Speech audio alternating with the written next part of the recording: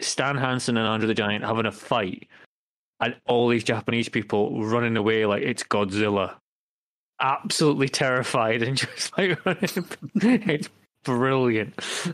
God bless Stan Hansen. The sheer look of fear in this audience's eyes. All of them are like absolute. All those videos, they're all just like terrified, aren't they? Just kind of full pelt running away.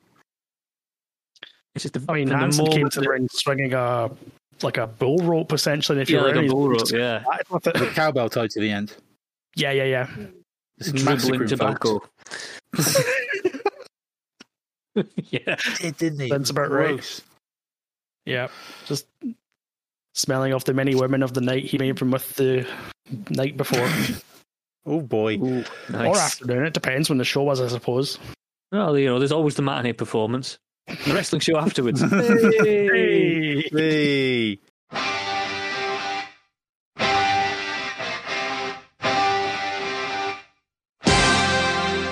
Welcome to the Conquistadors.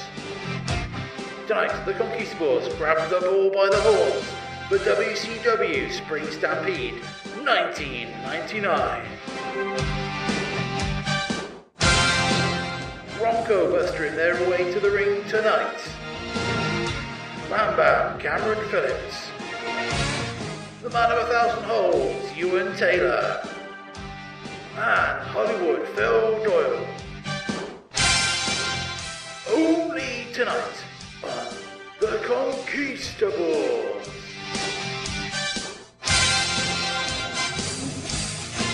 Are they on the list? Are they not on the list? I don't know. I'm pretty sure they're on the list. This is the thing. I was talking about this with Derek on Facebook. Hello, Derek. I guess this might be in the cold open, so I said hello to him anyway. Okay. Because he was talking about watching a John Landis film. I don't think he knew about the whole kind of Twilight Zone movie stuff. And we kind of said, like, did you know about that? No. Yeah. Okay. Short version, John Landis was working on Twilight Zone, the movie, in the early 80s. Mm-hmm. And it was like Spielberg was doing like a segment, all that kind of stuff. And it was the bit he was doing, there's like a flashback into Vietnam, and they had an actor, 2 child actors, and basically wanted like a helicopter to fly over the top of them as like all these explosions were going on. Mm-hmm. And basically he told the helicopter to go too low. The explosions went off, like I think 2 went off too early or something. Not the helicopter at the end, it landed on the actor and the 2 kids, just killed them all. Basically, it's like that. Yeah, and there's like all kind of lawsuits and all things afterwards, and basically it was like, there was no kind of health and safety on sets back then because it was like 82 when it was filmed. Yeah. Obviously that changed Hollywood basically to all the kind of safety stuff, and there was like lawsuits. I think Landis was in like a manslaughter trial, which he ended up being acquitted of. But then there was like a civil suit, and he settled out of court for like an undisclosed sum and all that kind of stuff. Oh, okay. And basically it was like, Spielberg basically like cut all ties off with Landis after that point because nobody's life is worth, no movie shot is worth someone's life, sort of thing. No. And that's all kind of around it. And Derek was like, well, like that's basically ruined like all the John Landis films for now, because like all these actions basically led to these people's death. Like, how can you kind of, like separate that kind of stuff? And I was like, yeah, well, it's the whole thing. And then I kind of realized like is our generation like the most times we have to separate the art from the artist. I mean, we're wrestling fans after all. Yeah, wrestling fans, TV fans, like movie people. Like basically all the things we grew up on, we have to kind of like do like a lot of things about, wow, yeah, I really enjoyed it, but now I realise that the person in charge of it was a douchebag. Like, you talk about all the, Bryan Singer films, Kevin Spacey, Jimmy Savile through like all of our childhoods, like all these TV shows and stuff. If we go back to like the, in art history, you get like people like Matisse, who left France to go to South America and paint a lot of naked 13 and 14-year-olds. Yeah. And that is probably the earliest example I could think of that's like, yeah. Nice painting, dude, but... I'm not sure if, like, like my parents' generation, like, they had to do that kind of stuff, that, like, from, like, the 40s or 50s or whatever, but I feel like with our generation, like so many people turn out to be, like, massive scumbags. Yeah. Yeah. And we have to do so much thinking, like, separate, like, well, the art is really good, but the artist, I can't watch Chinatown anymore. I can't watch The Usual Suspects anymore twice because of flipping Bryan Singer and Kevin Spacey. Kevin Spacey, yeah, true. You know, all the kind of what's his name, Scott Rudin. He just got kind of brought up stuff. Like he produced loads of good films. You know, can't watch any of them anymore. Can't watch any of them anymore. Well, you know, unless you separate the art from the artist, if you can do that sort of thing. Unless you can kind of you know, I suppose you're actively kind of going out and funding them. Kind of thing. It's not as if you know it's tricky, isn't it? If you go into the cinema to watch like a Kevin Spacey movie now, not that any cinema is going to show a Kevin Spacey movie, but you know what I mean. You'd be actively funding him. Is that what I mean? But he's like, I think he's just signed up to like an Italian film. Like he's got a small role like in a film in Italy, which apparently is like where he's based now, which is, you know. Yeah, because he had that really weird press conference where he like recited that poem about the boxer. He should have just gone with Cantona, didn't about the seagulls and the trawlers. That's the ideal. Yeah, it would have been like a performance. I mean, that would have been a bit of a mess. Would have been like, oh, Kevin, you're forgiven. Cantona reference. Yeah, exactly. You're in. You're back. Get back in the old X-Men films. The best bit about that whole Cantona thing was the fact that there was 1,000,001 journalists around him at the time going, I don't know what he means. What does he mean? Yeah, it's because it's before New School journalism, wasn't it? They couldn't cope with it. He was just, you know, beyond it. Before his time, both on the pitch and off it, was Cantona. Yeah, exactly. Retired at 30. No, it's nuts. I mean, he didn't need to work anymore. He'd done his job. No, but then that granny will never be a superstar, never be a model. I watched the United Way, the film Sky put out, I think last weekend. Is that all right? It's really good. It's definitely worth a watch. Especially there's a lot of obviously about Cantona in it. Yeah, you know, the sort of lead up fallout, and then there's an amazing. I think it's his first interview he gives after being charged by the FA, and he basically comes out, reads a one-line quote, and just gets up and leaves. You could just hear the journalists laughing, going, "What the fuck was that?" The seagull thing. Apparently, he got brought behind a disciplinary hearing in France, and he just kind of walked up to each person, said "idiot" in their face, and walked out. Like 5 or 6 of them just walked up to each one in turn, like, idiot. Off he goes. Eric Cantona, man. I think one of the best football documentaries I've still ever seen is there was Football Family Trees did one on BBC, like in the mid 90s. You remember Rock Family Trees? Yeah. They did that, but for football, and it was like Man United going from like the mid 70s when what's his name? The last big manager left.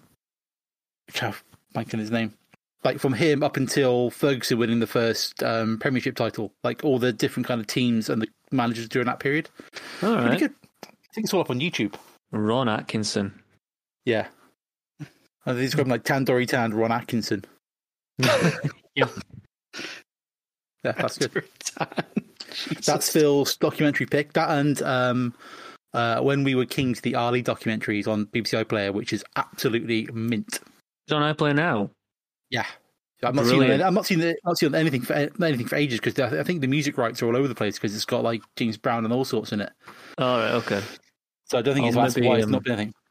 I'll maybe stop watching so much Adam Curtis then, and maybe watch that instead.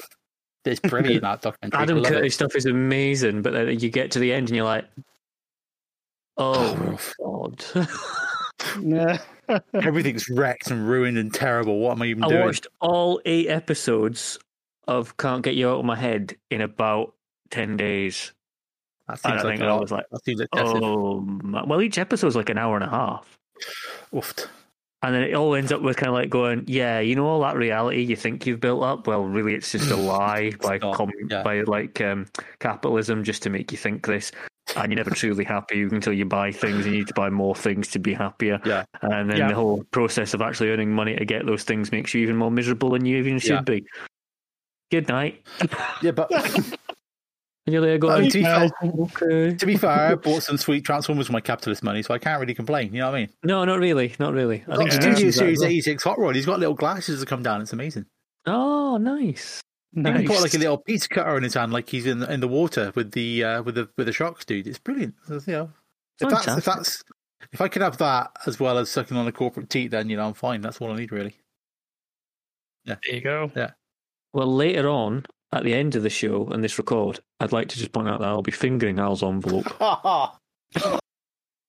And get him off. We'll see if it contains joy or just a bit of pain. I think it's going to contain Shit, mostly. Hold on. What does it smell of? Don't. Sniffing out envelope. Wow. Yuki Brown Ale, surely. Yuki Brown Ale and sadness. Sadness. Despair. I'm getting a aroma and a taste of Marlborough. It tastes. And definitely some fake tan. Sounds that could be Basically, anything. it tastes like a wrestling locker room from the mid-90s. Yeah. Only with less cocaine. I'm thinking pre 93. Oh, I think. That sounds about right for Al. Yep. And I'm thinking it's I'm getting a kind of back taste of WrestleMania.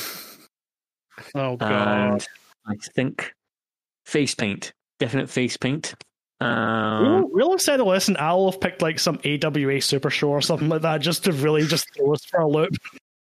I'm looking forward to Double or Nothing on Sunday. Oh, like the Stadium Stampede was supposed to replace Blood and Guts last year. It was the thing, yeah.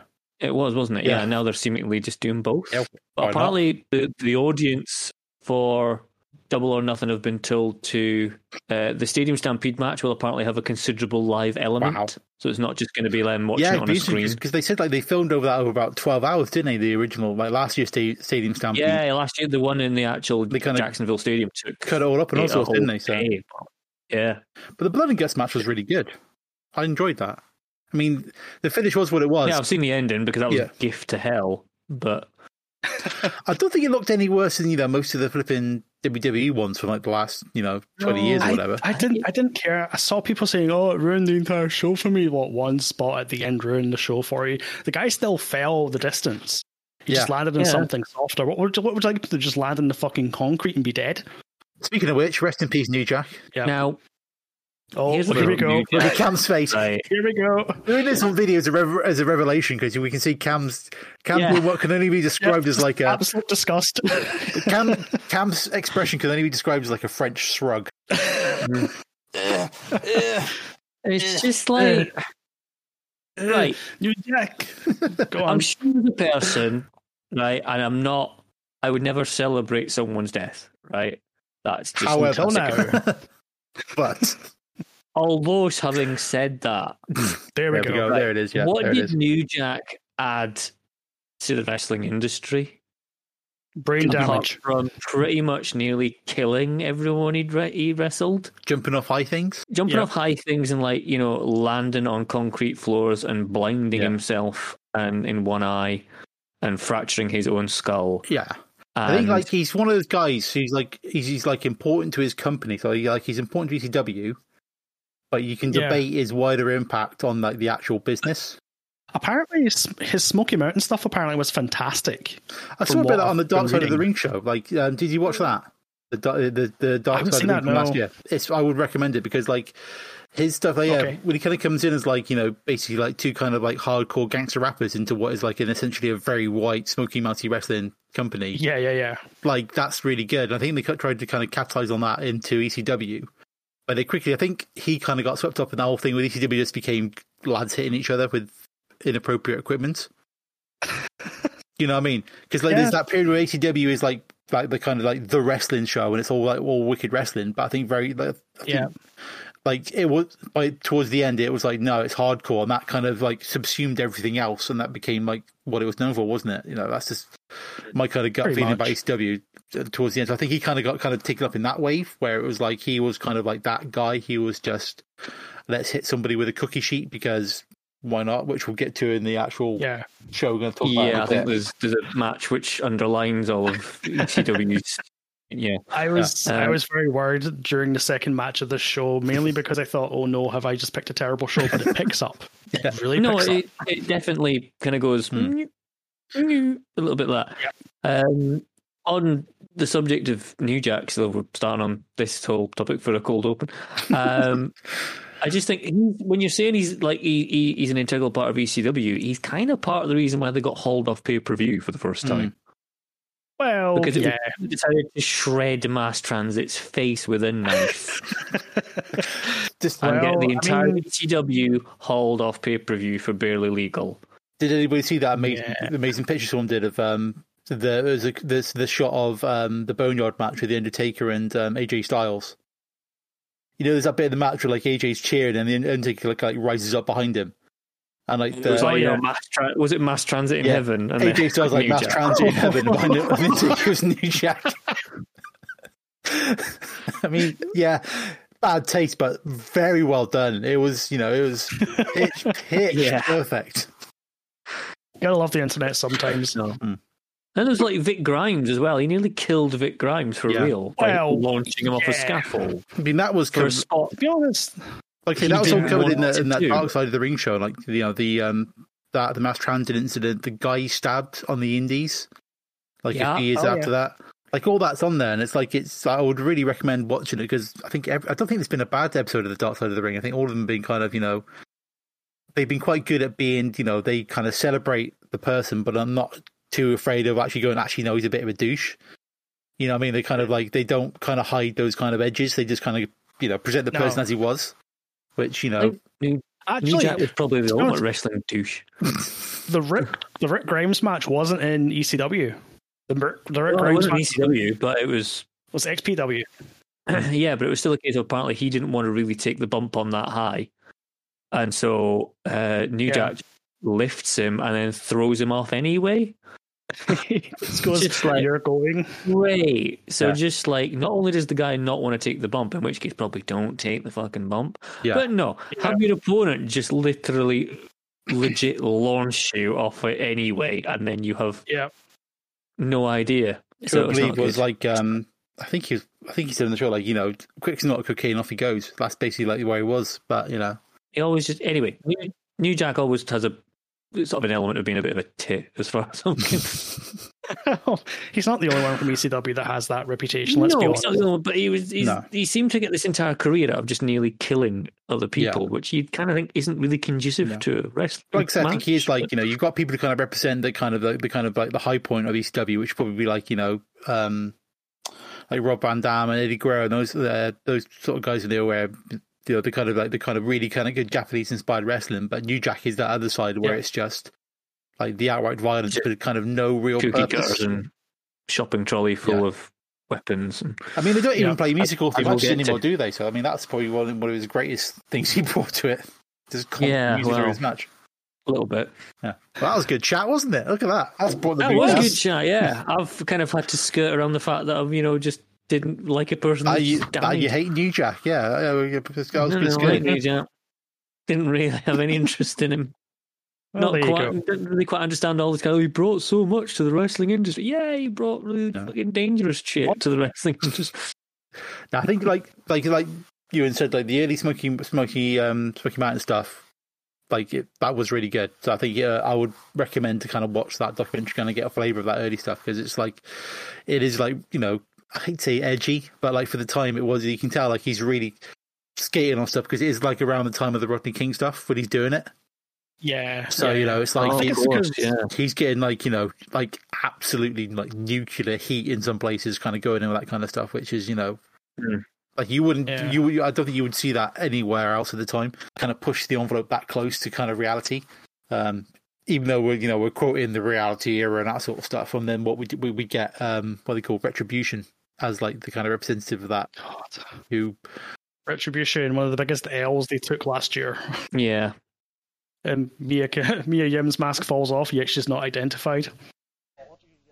Yeah, we might need to explain right up top that Alan is not here tonight due to a scheduling conflict with his. There'll probably be now like 20 minutes of chat with no mention of Alan until this point. I'll put it that way. Yeah. He's now post-COVID pub quiz has been resurrected, so therefore he's at that this evening and cannot join us. I bet Alan is in like absolute hog's heaven now. The pubs are open properly again. Yes, you've. It's almost like you've bet him. He's just there.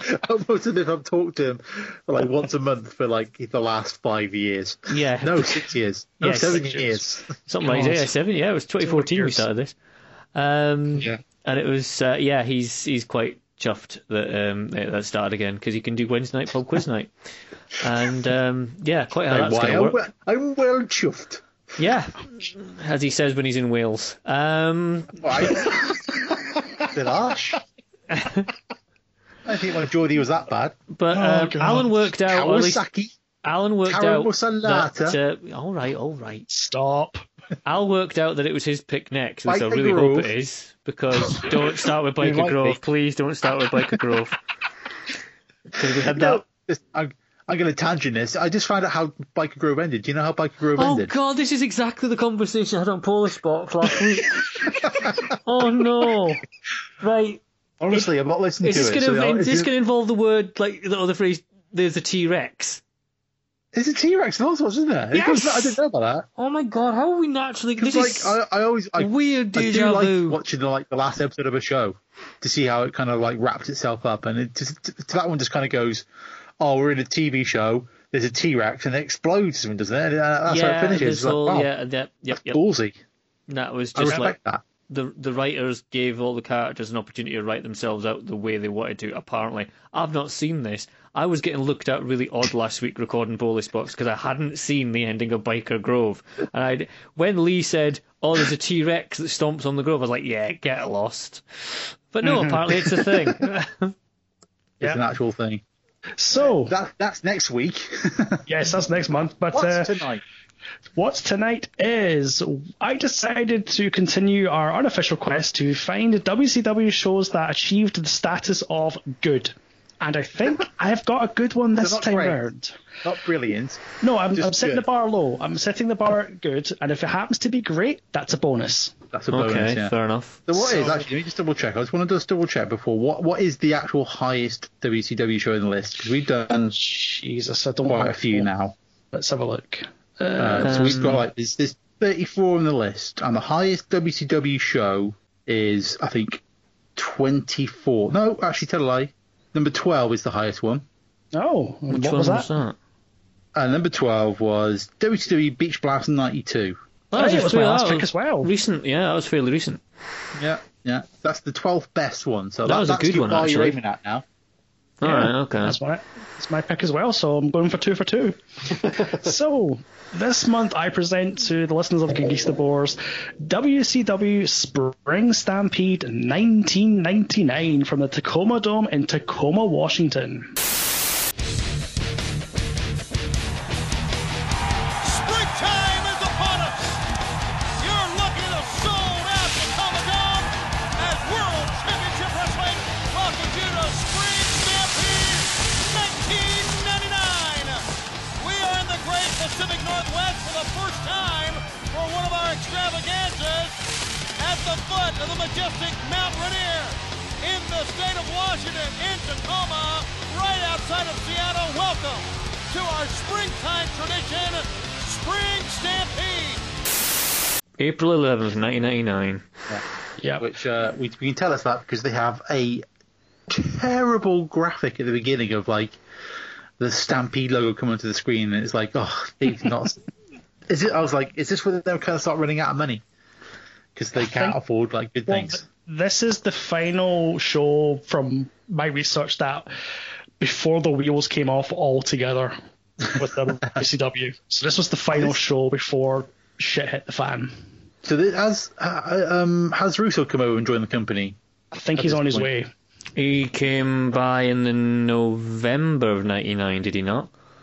Yeah, so this is sort of it's not good, but it is it is like the kind of weird elongated WCW logo period as well. yeah, this is the Terrible logo. I wrote this in my thing at the beginning. I said the WCW I remember from watching WCW Nitro about 2 months behind on TCM on Sky back in the day. So when Cartoon Network finished on a Friday night, I think it was about 8 o'clock it finished up, and then TCM came on, and I got Nitro that was months behind, but I didn't care because it was wrestling. Yeah. I remember watching watch that. wrestling. And it was this logo, because when I saw the logo, I thought, oh my god, this is what I remember. It's shit, but I remember it. I suppose that's one thing you kind of remember it because it's so bad. It's quite amazing. I think they were trying to do the equivalent of the WWF scratch logo, but failed miserably. They did. They were shot that, didn't they? Mm-hmm. And I was also, just to kind of put the show into context, because this was April '99, wasn't it? Yeah. So I kind of checked out what the WWF pay-per-views would have been at this time, and it's between WrestleMania 15 and Backlash. Yeah. The first Backlash show, which that had Stone Cold and The Rock, I think, is the main event for that match, with Shane McMahon as the ref. Boiler Room Brawl. Oh, God. WrestleMania 15, and that was what? Kennel from Hell one, wasn't it? No, Kennel from Hell came on a lot later. Kennel from Hell's more like the sort of September, October time. Oh, no, it's the Boss Man Hell in the Cell, where he gets hung. That's the one. Yes, that's the WrestleMania 15 where he gets... Yeah. Again, with another Rock Stone Cold main event. Yep. So it's like pretty much peak wrestling, isn't it? Yep. That's why I thought we'd see what was going on here. And I also would like to note that this show has 9 matches on the card, so it already meets the first requirement of having less than 10 matches, as we've established. Right. That's a good point. So we get an opening montage, and it's actually nice because it actually shows you everyone that's going to be on the show, so you know kind of who it is you're going to see. Yeah. I thought that was nice. And it's firmly placed in the time with its kind of new metal intro as well. Mm-hmm. I have got on here, though, they're saying that WCW intro packages kind of really paled in comparison to the WWF ones. Well, yeah. Oh, yeah. They were nowhere near as good as the WWF ones. I maintain to this day one of the best hype packages I've ever seen was the WrestleMania X7 Rock vs. Stone Cold one. yes, it's Limp Bizkit, but it's just it works so well. It's just brilliant. It's just amazing. What you stated there, Ewan, is an actual fact. Yes, it is. You know, I do occasionally have them. The sky is blue. The sun's in the sky. That promo is the best one ever. It's just like an actual scientific fact. I remember watching that at the time. I was so excited to see that. And then I saw this video and just went, I must have this. The way they used the kind of quite a bit of the song and tie it into like the visual stuff, it's like it's one of the greatest bits of editing you'll see in anything. I'm including all media in that. Yeah, I mean, you could maybe argue the running up that hill Shawn Michaels one. That's good as well. That's a very close second. But that one from WrestleMania 17, that's just the best. It just is. There's no argument. There's no debate. How different would that have been, though, had they used the original Kate Bush version, not the placebo one? Would have been a different timbre to the whole feud. Yeah, I think it would have a different resonance, definitely. So we cut to our commentary desk, which has Tony Schiavone, Bobby Heenan, and visiting from WCW Nitro. I mentioned that. Sorry, visiting from WCW Thunder. I mentioned that because there's many references to it throughout the entire show. Mr. Mike Tenay. Huzzah! Mike Tenay, who's often seen as the most kind of like, straight guy in a wrestling commentary team. But he also comes out tonight. He also comes out as a perler in this one, in the first match, where he does utter the words, "Neither man is afraid to pin the other." That's handy. I literally wrote that as well, but we're jumping ahead. So we go to the desk, and they're hyping up the main event, which I won't go into. But we go to our first match, which is just a regular singles match, with the caveat of the winner of this match gets a shot at the Cruiserweight title tomorrow night on Nitro. So this was back in the era where pay-per-view matches really didn't matter because all it was doing was setting up the following night on free TV. Yeah. Which never made sense to me. I always thought this was really backwards. Yeah. Well, this is that kind of like, it's the period where it's switching between like the TV show being a product rather than the pay-per-view, isn't it? Obviously, at this point, the pay-per-view is still making that's probably a kind of big earner. Yeah. But it's like, it's that switch to where it's like, it's the revenue being brought in with those TV deals. That's the thing that kind of drives the company. Yeah. Until you get to the point where, was it the $1 billion deal for SmackDown and that sort of stuff we got a couple of years ago. It's that, I think it's starting to go like that switch is starting to go that way, isn't it? Which kind of, makes sense why you would drive people towards the TV, but like your pay-per-view is still where you're making your money at this point. That's still where the kind of big bucks are made. Well, that's it, yeah. So our two combatants in this match is Juventud Guerrera and one Blitzkrieg, who is from the Outer Cosmos, and people say Chris Statlander's ridiculous. Yeah, actually. Come to think people of it. Have been like billed from anywhere for age, haven't they? So you can't just say, just because she says she's an alien, that's rubbish. Yeah, but like... So take that, JR. Anyway, Blitzkrieg is essentially a low-rent Jushin Thunder Liger. Looking at him. I think that's fair. That's probably fair to say, yep. And during Blitzkrieg opening, Tony Schiavone and Bobby Heenan just bury Thunder 6 feet under the earth for no reason. I don't know why. I don't know why. It's like, that's not really helping to build anything, but good. Okay. It's good to hear Bray though, isn't it? Because even like this is probably like, way past his heyday, he's still good. Like, there's a bit where they're kind of talking about concussions. Super Kello suffered a second-degree concussion. So when we talk about high risk from these cruiserweights, we mean it. Who cares? I didn't even realize there was a Thunder this past week. Did you, Brain?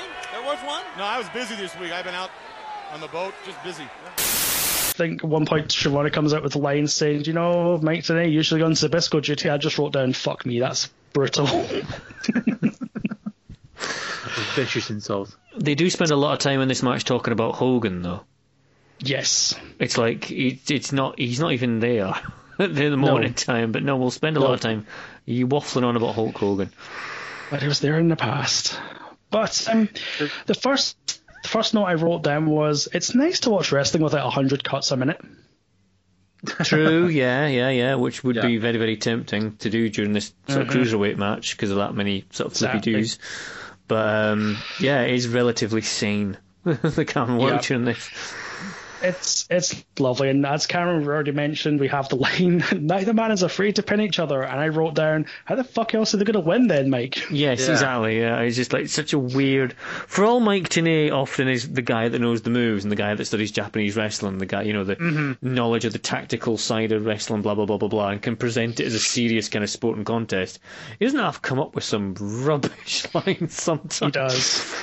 He does. Now, I would like to point out that Blitzkrieg was not originally just known as Blitzkrieg. He was originally known as Alex Wright. No, he was originally known as the Fabulous Blitzkrieg, which is a much better name. Wow. Oh, yeah. Why would you dump that?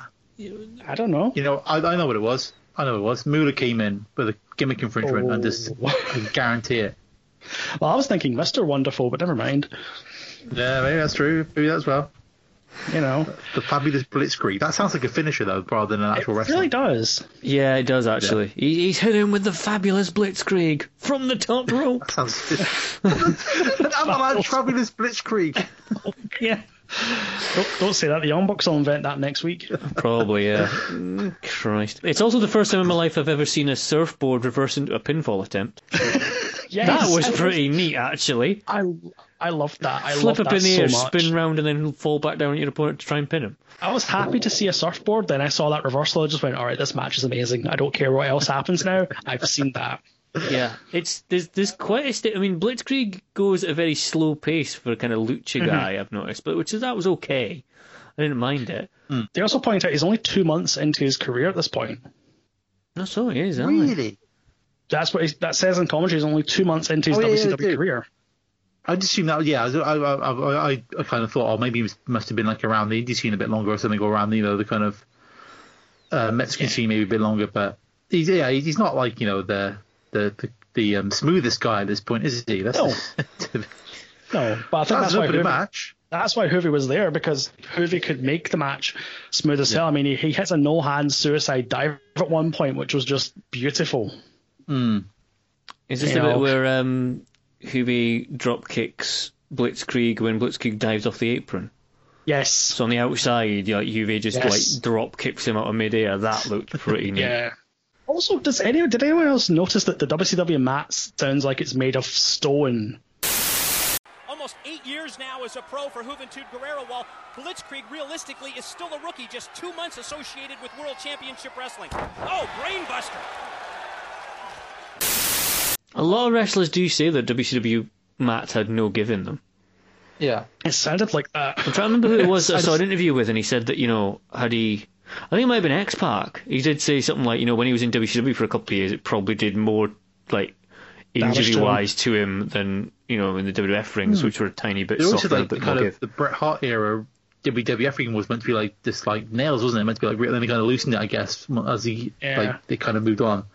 But that ring itself, like it seems really weird because like the whole thing just seems really grey. It's got like grey ropes. You got the kind of grey ring canvas, and like the whole crowd seems to be wearing grey.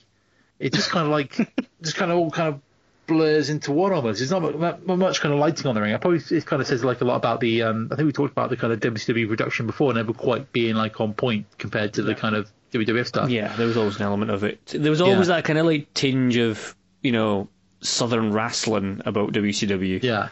Yeah. That wasn't like the sophisticated up north television products, kind of thing.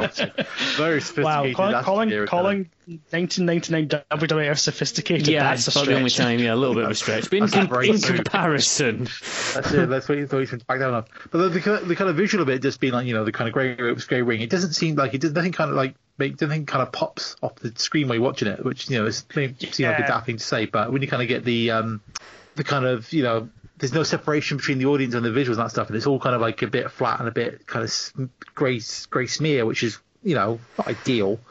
No, but doesn't detract from the match. I just kind of noticed it, and I really kind of felt the smallness of the ring as well.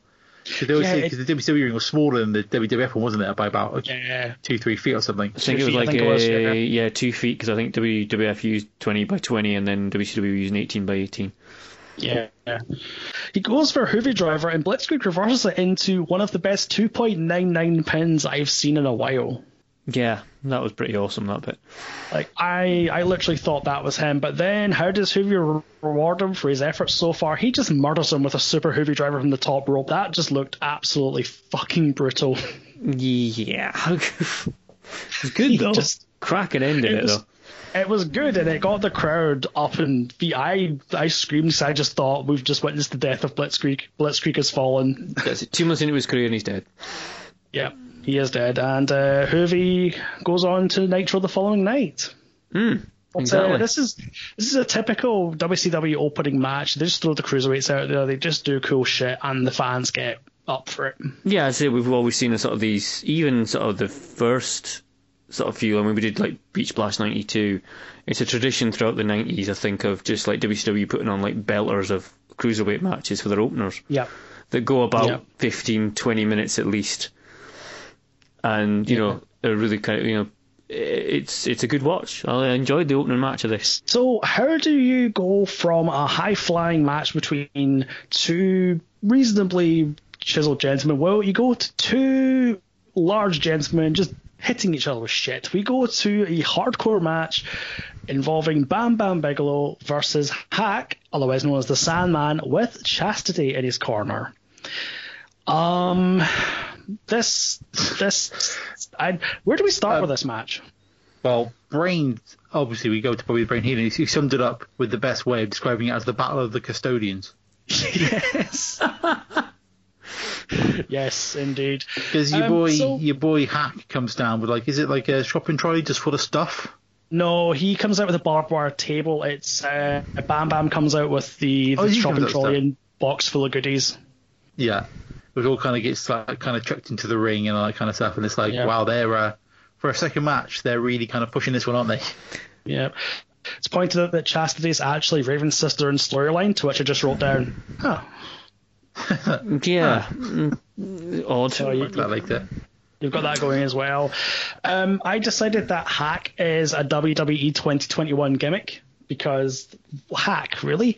Apparently it's a nickname he had, but it's fucking terrible for a name for something. Not a good wrestling name, is it? It's just literally HAK, isn't it? They really didn't put much thought into his music either, did they? They just kind of just grabbed whatever. WCW never really did. Yeah. It was terrible. It was bad. And then the opening bit, they start outside the ring, obviously. Of course. And it's because it's Stampede, it's like a stagecoach. Yes. Yes, I've got and this over the top. And I assume both of you guys noticed the thing just kind of rock back and forth like a good foot before he jumped off it. I thought both men were going to die. Yes, it just does not look steady at all. No. Before that, we get the fantastic line from Mr. Heenan says, "Table into the stagecoach? Why not?" I just wrote down, "I love you, Heenan." Yeah. There's a bit of afterwards.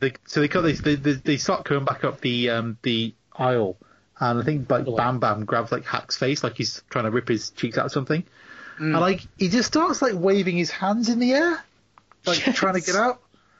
And I think I wrote down as he looked like a cat who's trying to be let back in, scratching at a door. Just his paws just kind of flopping around, and it's it's not really selling. It's it looks terrible. No, it's more just sort of flailing, but It's not great, but I mean, the match is fucking atrocious, but the commentary team are making the match more entertaining by not paying any attention to it and just Not having really, the are they? ball. They're just kind of letting this kind of rolling kitchen sink fest just happen in front of them, aren't they? Yep. Oh, what have I got down? My notes are still not made it into the ring. Ring there covered in shit. Both men are gassed as fuck already. Yeah. Announce teams are just ripping each other and the participants. This is glorious. There's a bit. I think I can't remember. Someone gets hit over the head with a bin, and Tony Schiavone's like, "Yeah, it's only aluminium. It's not going to hurt." I think the least lethal of all of these items would have to be that trash can. It's aluminum. It does have some give to it. It makes a great sound when it hits you up against the head. But if you really want to hurt somebody, you got to Fill it full of bricks. Yeah, use the crutch. Use the kendo or why not use another tape? Oh, there's also a spot where the fans get nuclear for a ladder versus a guardrail. I just wrote down, is this DDT? Am I watching a Japanese show right now? That's going nuts.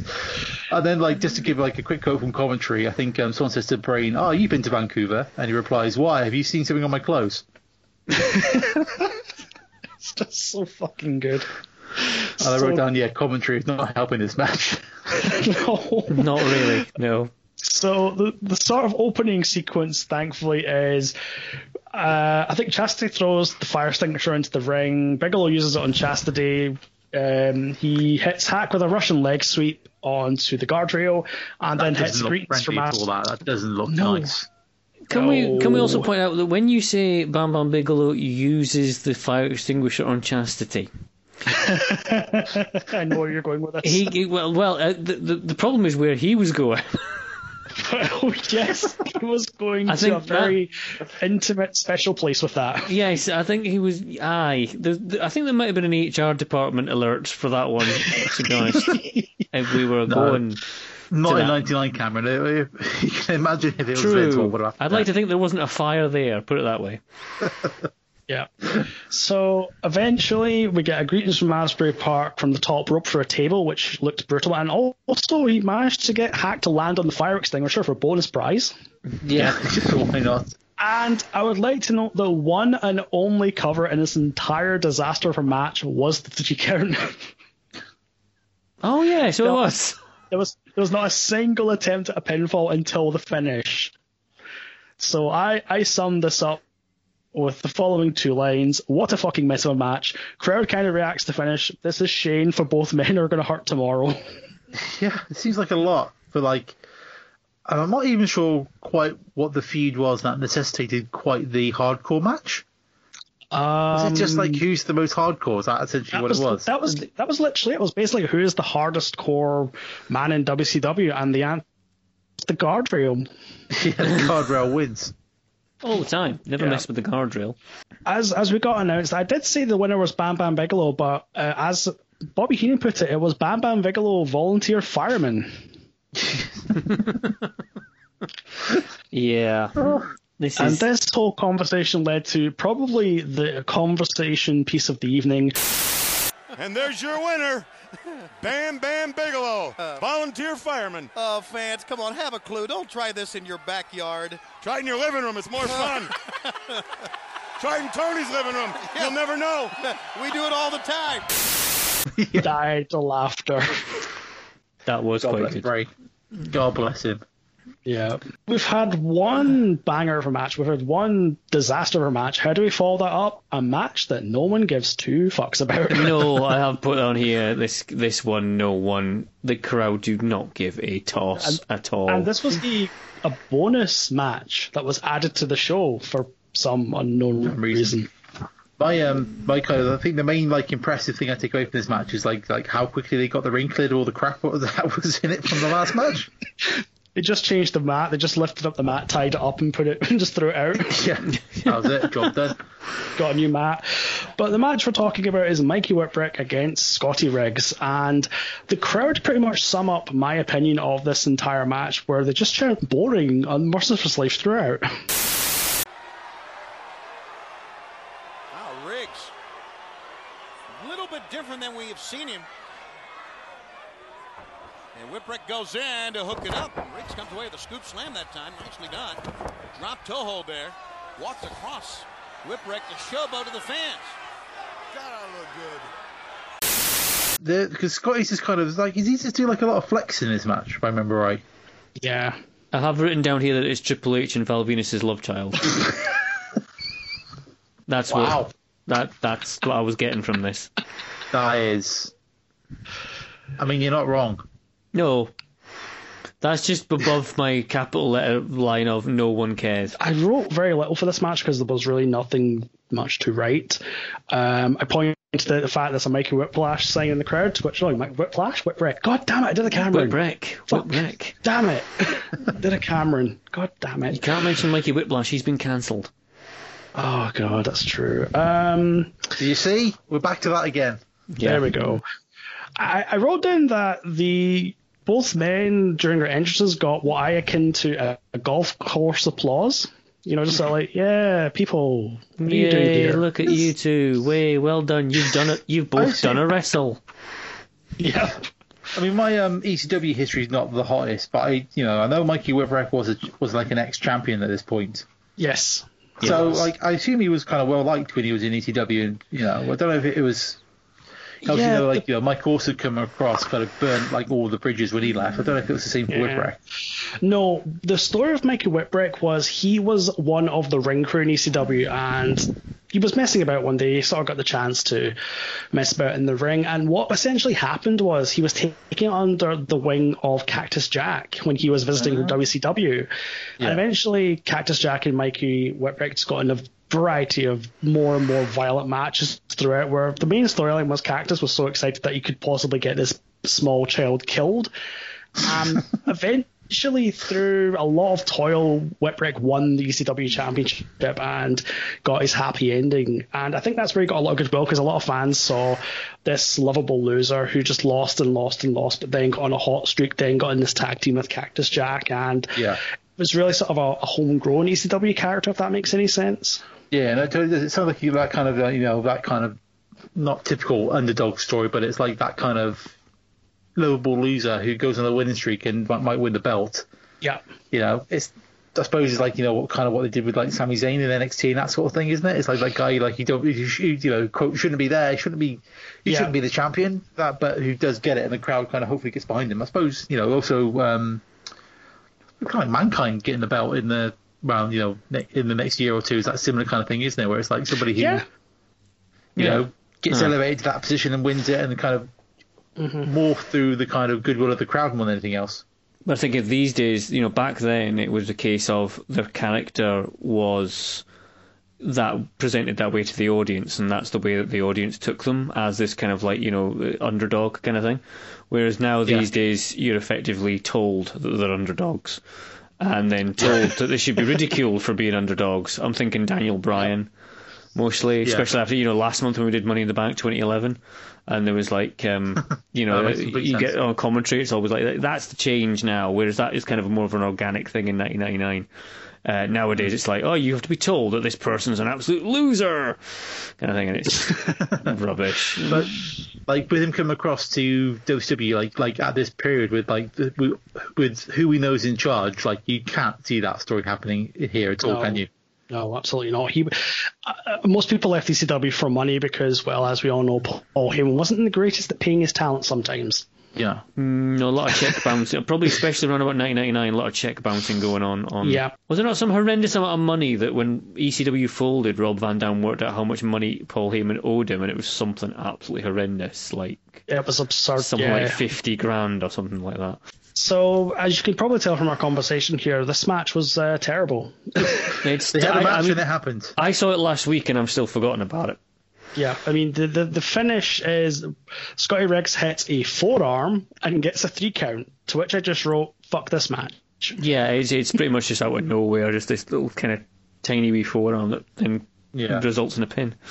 It's so we are sort of two one great match, one match, and one absolute fail. So we've got all three levels of match. It has wildly swung.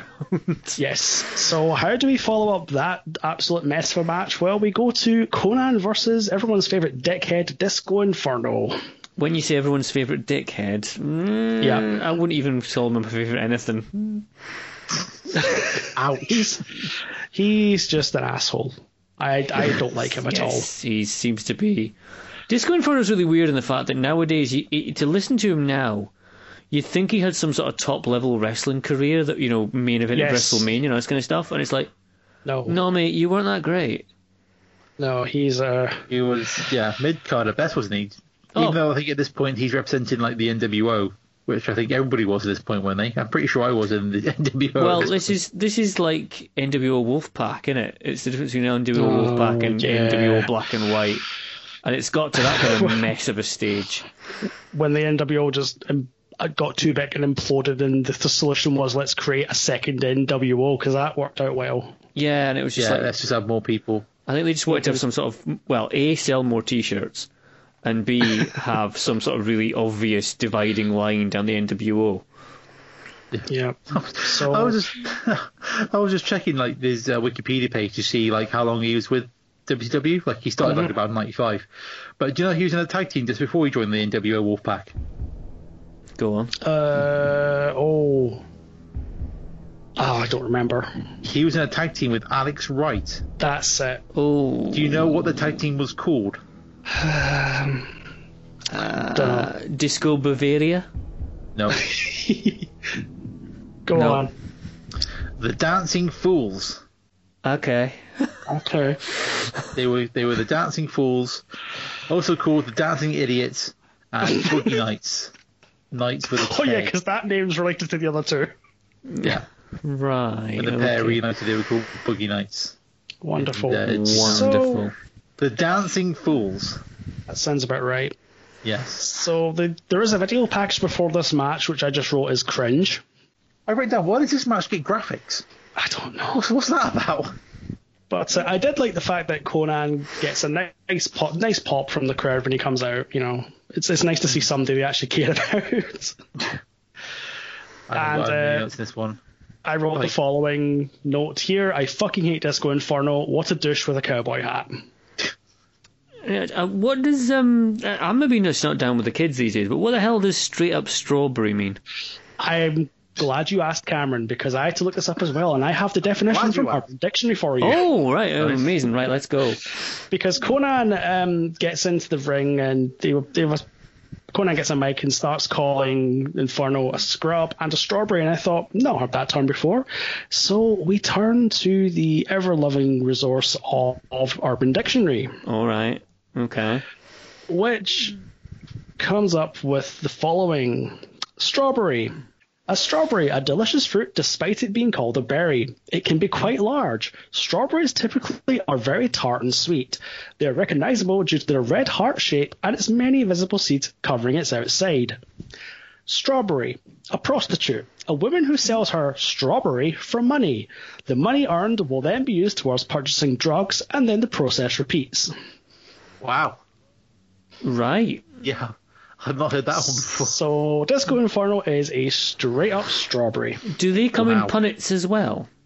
They might do in some areas, I don't know. Okay. How does this like the pick your own strawberry thing work with that?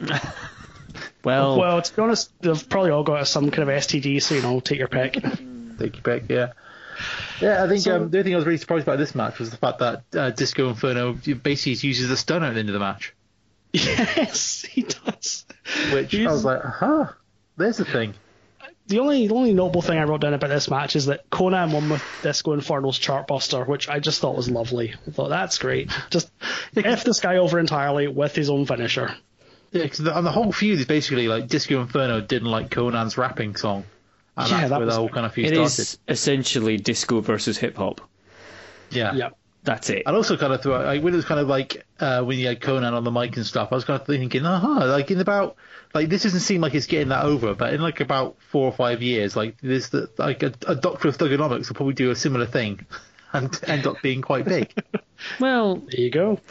no, not a million miles away, but Cena's rap phase was like a tiny, tiny portion of his career, though. Sadly. You know. But this was a guy who was in the development leagues pretending to be a robot, so, you know, I don't know. It is what it is, isn't it? Whereas these days he's just programmed to apologise to China. Whoa! I saw Did that Mandarin as well. Fair play to him. Well, yeah, if you can do it in Mandarin, then that's fine, but yeah. Still. Got to When are we protect gonna that get- Chinese audience for the film money. You got to do it, I'm afraid. Yeah, you gotta do it. That's Yeah. why you get no Chinese bad guys these days. I can't wait to see Saudi Arabia's apology for everything, really, but, you know, we can but hope. Anyway, so we've had 2 kind of blah matches in the middle. I think that's very fair.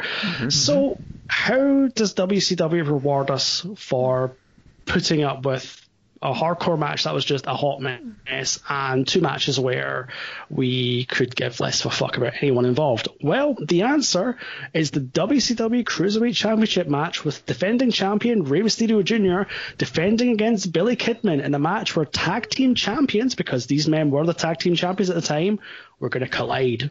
That whole thing about them tag team champions, I'm going to come on to that in the next match because that seems daft. But this is a good match, though, isn't it? It is. The only thing I wrote down, and I'll read this verbatim.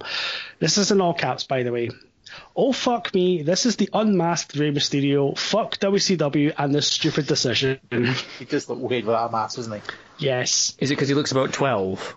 Yes. Because he looks about like a 12-year-old boy on the streets of Mexico. It's just... Pretty much, And yeah. you know, the mask might have helped him when he does like a Hurricane Rana on the outside and bangs his head off the Yes. steps. Yeah. Having a mask might have kind of taken the edge off that a little bit. Exactly. This match also contains a lot of plugging for Nitro. I mean, a lot. Mm-hmm. I also noted down that I like the WCW Cruiserweight Championship design, the belt. Yeah, it wasn't a bad one, was it? I don't remember it, actually. I don't remember it being particularly bad either, so... No, I think when you The thing compare it is, to... like with WCW, you had like the big gold belt, Yes. and then everything after that was like a pretty big step down, wasn't it? If I remember rightly. Yeah, because obviously the big gold belt was the overall goal, and I think that's what's been lost now when you've got the United States Championship, which is basically just a giant belt that says United States on it. This is America. This is America.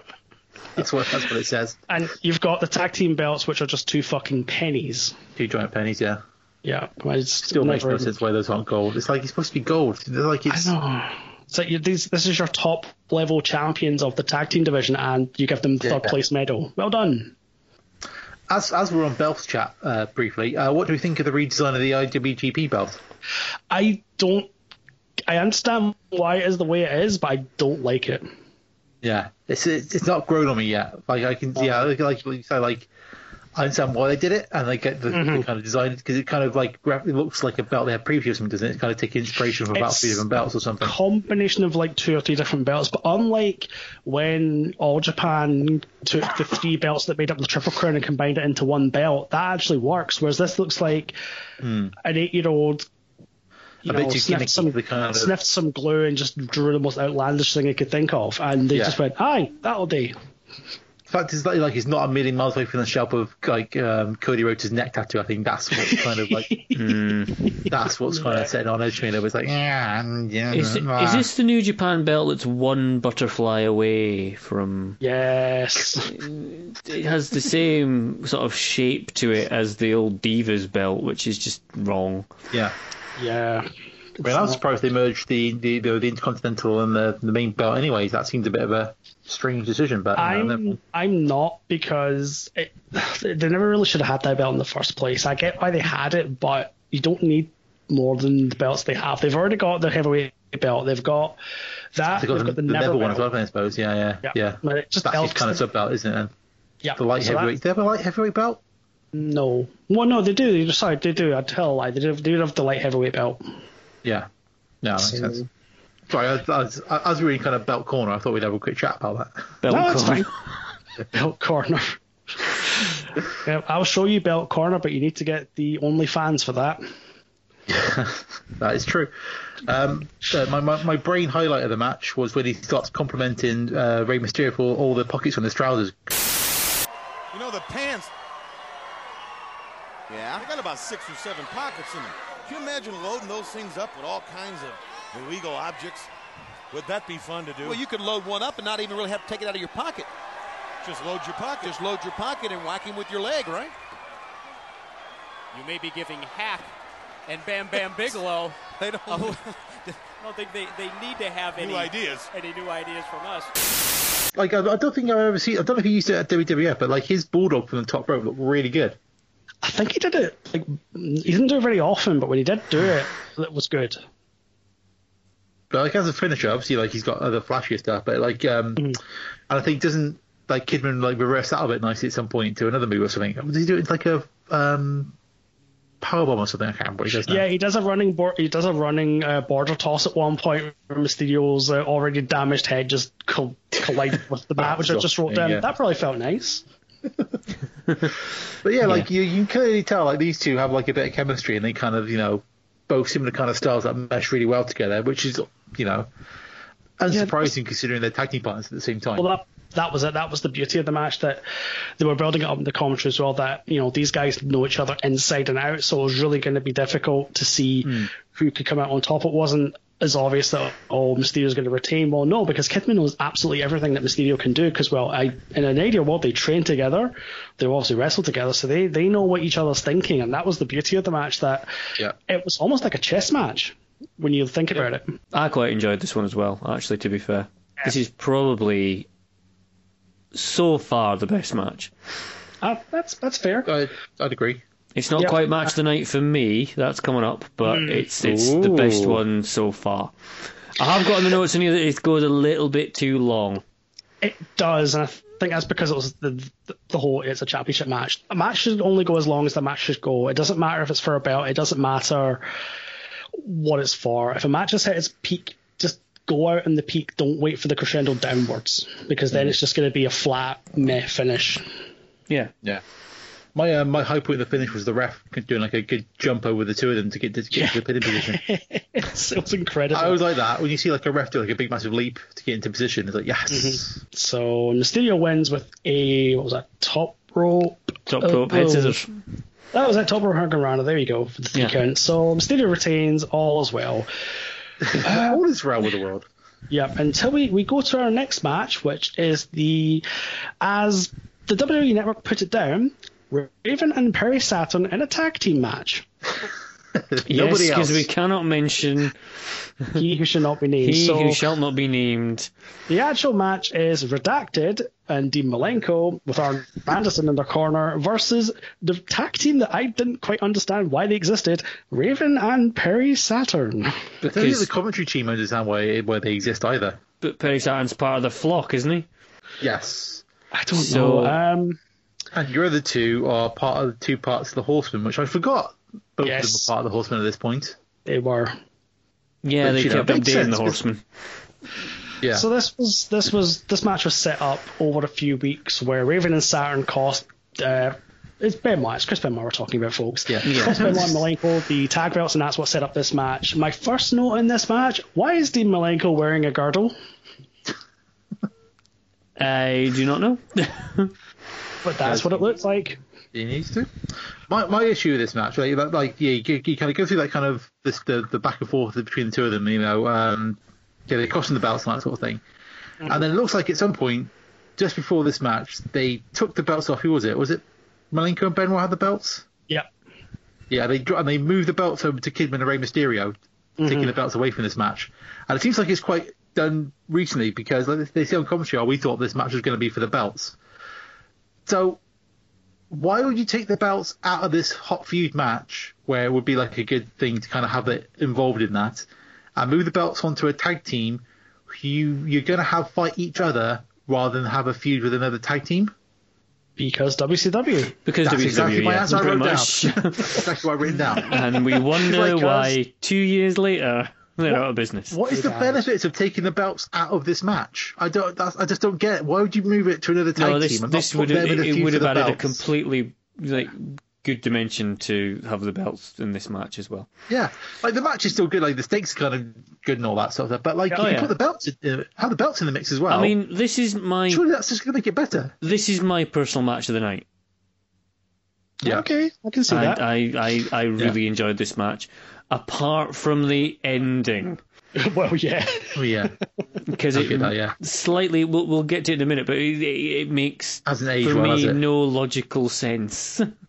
Yeah. When these kind of fellas come to the ring, it does feel like the kind of, it seems a bit harsh for the rest of the matches, but it does feel like the kind of the proper guys have showed up. Yeah, the men you are know what here. I mean? Like, we're going to do like a real match now. We've got some real proper guys in this ring do some real proper work. It's like, all of them, again, talking about people who kind of made that early ECW period like as hot as it was. You've got, was Saturn there as well, wasn't he? He was there, was he, Perry Saturn? He was, yes. Mm-hmm. So you've probably got like 4 of the people who kind of really kind of made ECW's reputation for wrestling in one match. So it kind of no surprise that it's going to be a banger though, isn't it? Yep, it's. I wrote down Dean Malenko never ages. He is an android because having seen him recently in AEW, yes, the man is timeless. I don't know how he does it, but well done. Raven and Saturn are white hot with this crowd. They love this duo. I like how they come out both carrying the same table. Yes. I'm not sure about Saturn's weird kind of, girdle skirt thing. Well, that's a weird look. We get to that when Bobby Heenan points out what has Saturn got on? Mud flaps. Mud flaps, yes. Yep. Oh, there's I think I can't remember who it was on the commentary, but I think there's a kind of very telling no comment about Malenko, and they say, Malenko never changes his expression. And I kind of wrote down after that, was that part of the issue with Malenko, why he never kind of got really properly over? See, I wrote that as a note. Malenko, his wrestling is second to none. He is so smooth, he is so crisp, but he's kind of like Lance Storm in that respect, that he's dull as dishwater beyond that. Yeah. I think he always felt like Lance could kind of turn that to his benefit, kind of spiritual minute sort of thing. Lance Storm turned it into something of a character of having no character, if that makes sense. Because his whole catchphrase, if I can be serious for a minute, and then he had the whole Canadian thing going on in Team Canada and things like that. Whereas Malenko didn't have a lot, anything really. Because you got to admit, in this match, 75% of the Radicals are in this match. Yeah. And less than a year later, they're going to be in the WWF. Mm-hmm. And I'd argue that probably of the 4 of them, is it fair to say that Malenko probably made the least impact? I wrote that down. I just said, why was this man so wasted in the WWF? It's just obviously Benoit goes on to win the world title, Guerrero goes on to win the world title. Saturn never does. Saturn kind of gets stuck with a mop in a few hardcore matches. I was going to say Saturn wins a mop. Goes insane. Yeah, and then Malenko didn't do a lot in the WWE. I can't remember what happened to him. Does he very quickly get kind of moved up into the kind of agent side of things? Yes. I think he does. I think there was a whole period where they tried to make him... He kind of had the same sort of 007 gimmick that Cesaro had a few years ago. Ah, okay. You remember that when he came to the ring surrounded by with Bond girls in inverted commas. Yeah, kind of thing. He says he basically retired in 2001. Yeah, pretty much. It wasn't that long. So he wasn't in the kind of WWE mix very long. But he's we're kind of using the Horseman as where he's in the moment. He kind of feels like he should be the kind of Tully Blanchard of the kind of the squad. Yep. Yeah. Because he's got, I think him and Tully have got kind of a lot of similar traits in the kind of, their wrestling work and that sort of thing. But whereas Tully's this kind of he's got all of the charisma that you'd want for that kind of character as a heel. Malenko's just like a blank slate wrestling machine, if that makes sense. Yeah. He's like a nameless, faceless android. Yeah, which I think would work. I think, stick him in Japan and it works perfect. Oh, yeah, of course. But it's very different where it's very much about the razzmatazz. Yeah. So it seems a bit weird that you would put him in the Horseman, which is, you kind of picture the Horseman, these kind of, every one of them's got buckets of charisma and is that kind of, the styling and the profiling and whatever, that kind of, I think that the kind of pinnacle's kind of touching on now, aren't they? Where they're all kind of wearing sharp suits and going to the private jets and that sort of thing. And Malenko never really seemed to kind of fit in that. He was just like a really good wrestler. Yeah. But they do this match. There's some kind of great tandem moves with him and Benoit. Like there's like a drop kick into a German suplex. Yes. Yep. That's amazing. It looks really good. Like a lot of their tandem moves are good. Like they're just really, really smooth and really good. You can't argue with the wrestling. It's just like even here you can kind of see obviously excluding the murders, Benoit has got like that kind of level of charisma. Always exclude the murders, Phil. I work so hard. But like you can kind of see that like so casually. We kind of have to, don't you? Like you can kind of see how Benoit can connect with an audience and the crowd, whereas that connection just doesn't seem to be there with Malenko at all. No, he's a bit too plain, I think. Yes. Yeah. We also do get, I think this might be the first instance of Beach Ball Mania. Does it stop flying around in the crowd, does it? Yeah, there's a beach ball in the crowd. Apparently, I think somebody takes it away because all of a sudden, when there's not much going on in the ring, the crowd just goes boo. Charles Robinson admonishing them, and Charles Robinson sending Saturn on the outside, and that enables the Horseman double team, and the fans are on top of the referee on that one. Tony Schiavone tries to save the day by saying, the crowd are getting on the ref, and I just wrote down, nice try, we know what's happened. There doesn't seem to be a DQ stipulation in this match either, because they seem to just liberally bring weapons in towards the end, and it's just right in front of the ref. Arn throws a ring in a chair. That's the wrong way round. I'll try that again. Arn throws a ring. That'll be amazing. It just picks up the entire thing and just picks up a ring. Arn just said, raw.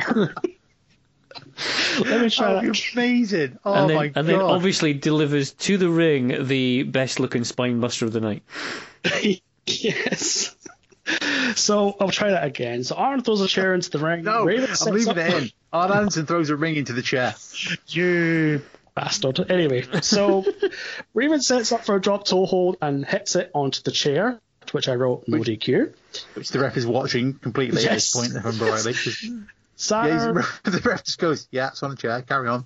Yep, Saturn goes to the outside to a table, Arn moves Malenko out the way, and Saturn just goes to the table. Again, I write down no DQs. Mm-hmm. Nope. And the finish of this match is, I get what Cameron's going to say, but leading up to the point that Cameron will mention in a minute, the chair is still in the ring at this point. Mm-hmm. So what happens is Raven hits the Raven effect, Arn Anderson stops the pin, but on his way in, he drops the chair. No. He doesn't drop the chair. He places it very carefully on top of the bodies. Yes, okay, fine. In full view of the ref, he goes, yes, that is where chairs are stored on. That is completely correct. Charles Robinson, the greatest referee never. They do point out that, Robinson might be a bit, favour of the Horseman just because of his pals with Ric Flair. Well, yeah, I suppose they've got the same hairstyle. There's a little bit of kind of, groundwork being laid for that, but they don't kind of go heavy in it, and he doesn't kind of lead into it himself either, so it's not kind of overtly done in the ring, which probably would have made more sense if he was kind of actively trying to help him. But yeah, Arn just kind of gently places the chair onto the top of the pinning, on top of Raven's head, and then just kind of retreats to the corner and then just falls to his knees like, I'm sorry, I don't know what I'm not getting out of the ring. Yeah. So this leads to Benoit hitting the headbutt from the top rope onto the chair. Malenko then rolls over to get the 3 count. Now, I counted the 3 different flying headbutts in this match, to which I wrote down, it still makes me feel uncomfortable to see it today. It's even more uncomfortable when he's legitimately just flying himself. You would have no control over your descent by essentially he's smacking his face off a steel chair. Which, even in kayfabe, will surely wreck him more than the guy underneath. Yep. Yeah. And he's bleeding out as well, isn't he? He's still, he's busted open. He probably, he walks back up the aisle, he's probably bleeding out of his forehead and his nose. Yeah. So I can't understand why you, as a competitor, would go, I know how I'm going to end this. I'll fling myself through the air and then smack full force into a steel chair. That'll do it. You know what the answer to that question is, Cameron? Work rate. Yeah, and it's WCW. But So, yes. But still, up until that moment, I was really enjoying this match. It kind of disintegrates a little bit at the end, but this I was really liking this match because it's two legit teams going going toe to toe with each other. So we go to our semi-main event of the evening. Oh wait, no, tell a lie. Sorry, our semi-main event. Two left for the main event. Yep, I made a mistake. That's 2 in a row now. I'm doing well. Yeah. So we Not as good as the Anderson throw bringing to the chair. That's wonderful. Now I've just got images suddenly of like those shows where like they have 2 rings set up for the entire show ready for the last match would make way more sense if people could use the ring as a foreign weapon during the match. That'd be great. I've just got images of a giant Godzilla-sized Arn Anderson rampaging through Japan. Just waffling buildings with wrestling rings. Yeah. Somebody should do that. So, apparently, unbeknownst to anyone else, I think, WCW were holding a tournament for the vacant WCW United States Heavyweight Championship. And they do have a tournament. Yep, they do. This match was the final. The match consists of Big Papa Pump Scott Steiner and Booker T. The story of this is Ric Flair stripped the former United States champion Scott Hall of the title because he felt like it. Because he's WCW president at this point. Yeah. To which he goes on to a declaration Scott to Hall say... was like drunk or in rehab or something. I think probably. Yeah, one of his few. Yeah, probably. So Ric Flair decided that we're going to get a new US champion WCW style, to which I wrote, what does that mean exactly? Bad booking and terrible finish. Terrible finishes, just generally... Because there's a video package that describes all the tournament matches so far, and to be honest, I watched it twice, and I was none the wiser as to how they got here. Big Papa Pump came out, though, guys, when these two guys had another match. This was a return match. And even though Booker T was already in the finals, this match happened on Thunder on Wednesday night, Mike. This really was a strange situation because Chris Jericho applied the Lion Tamer to Booker T. But who came into the ring to make the save with the slapjack? Stevie Ray. So Booker T wins on Thunder and, of course, wins on Nitro to propel himself into the finals here against Big Papa Pump. I just wrote down a lot of chairs were being abused on WCW TV in 1999. Pretty much. So we get the Wolfpack NWO theme for Scott Steiner. Steiner looks absolutely enormous. He's so jacked up. As the crowd noticed at some point in the match with their steroid chant.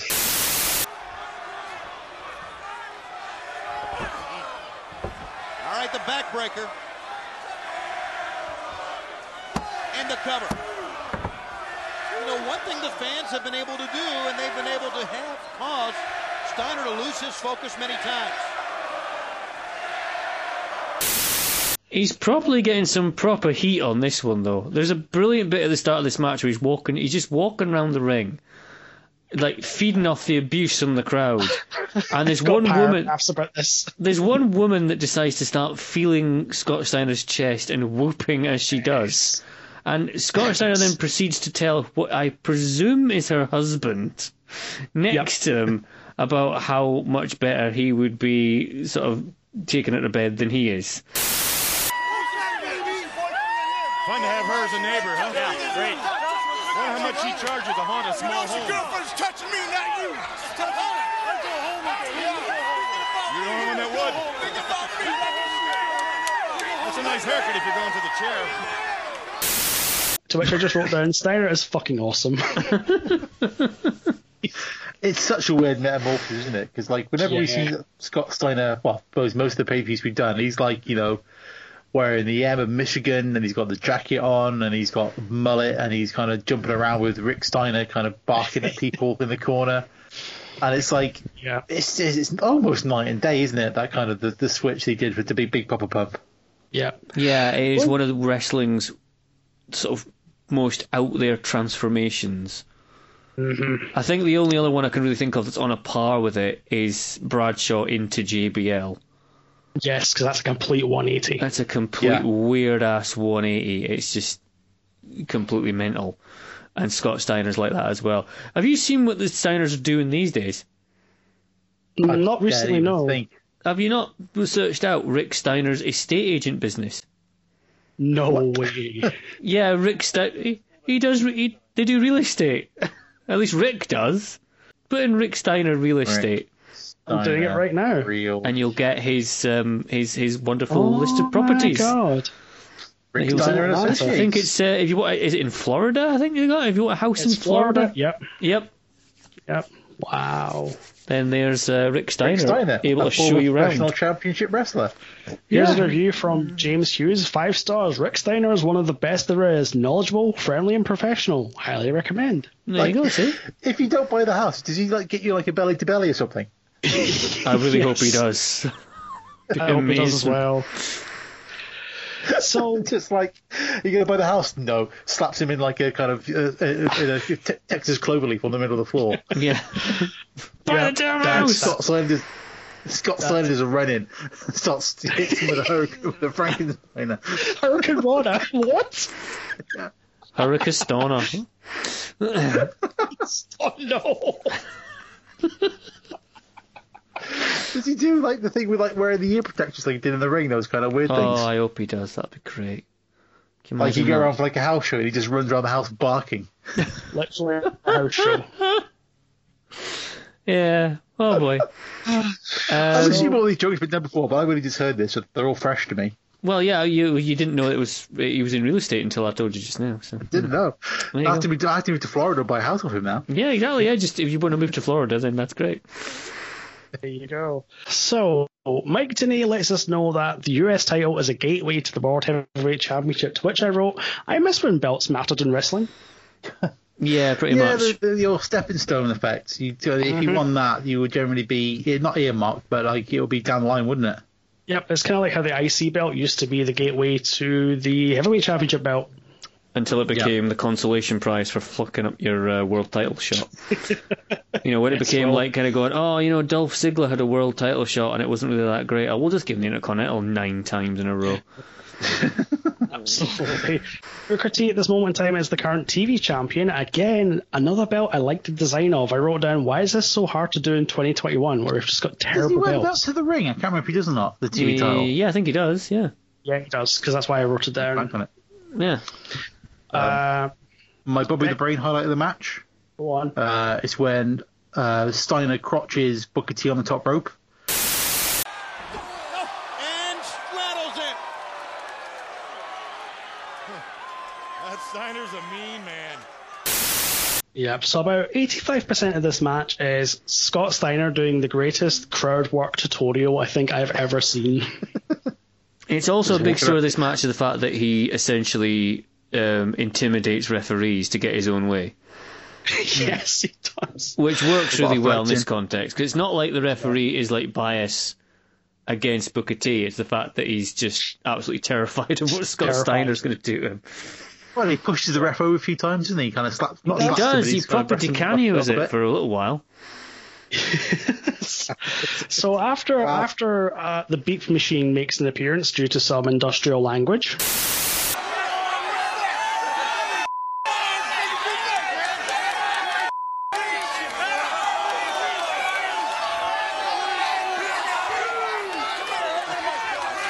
Okay. I heard Scott Steiner's going to start driving the welcome wagon pretty soon. So eventually we get a match that begins where he gets into the ring and jumps straight back out to the guardrail to confront somebody. Yeah, why not? So after about half an hour of this, we get into the ring, the bell rings, and we start with a collar and elbow tie-up. Oh, yes. Why not? And again, there's another DQ question mark in this match, because I think at one point Steiner just absolutely kicks Booker T in the nads. Yeah, kicks him in the nads and then smacks him with a chair. Not even hides it. He kind of comes off the ropes and wham.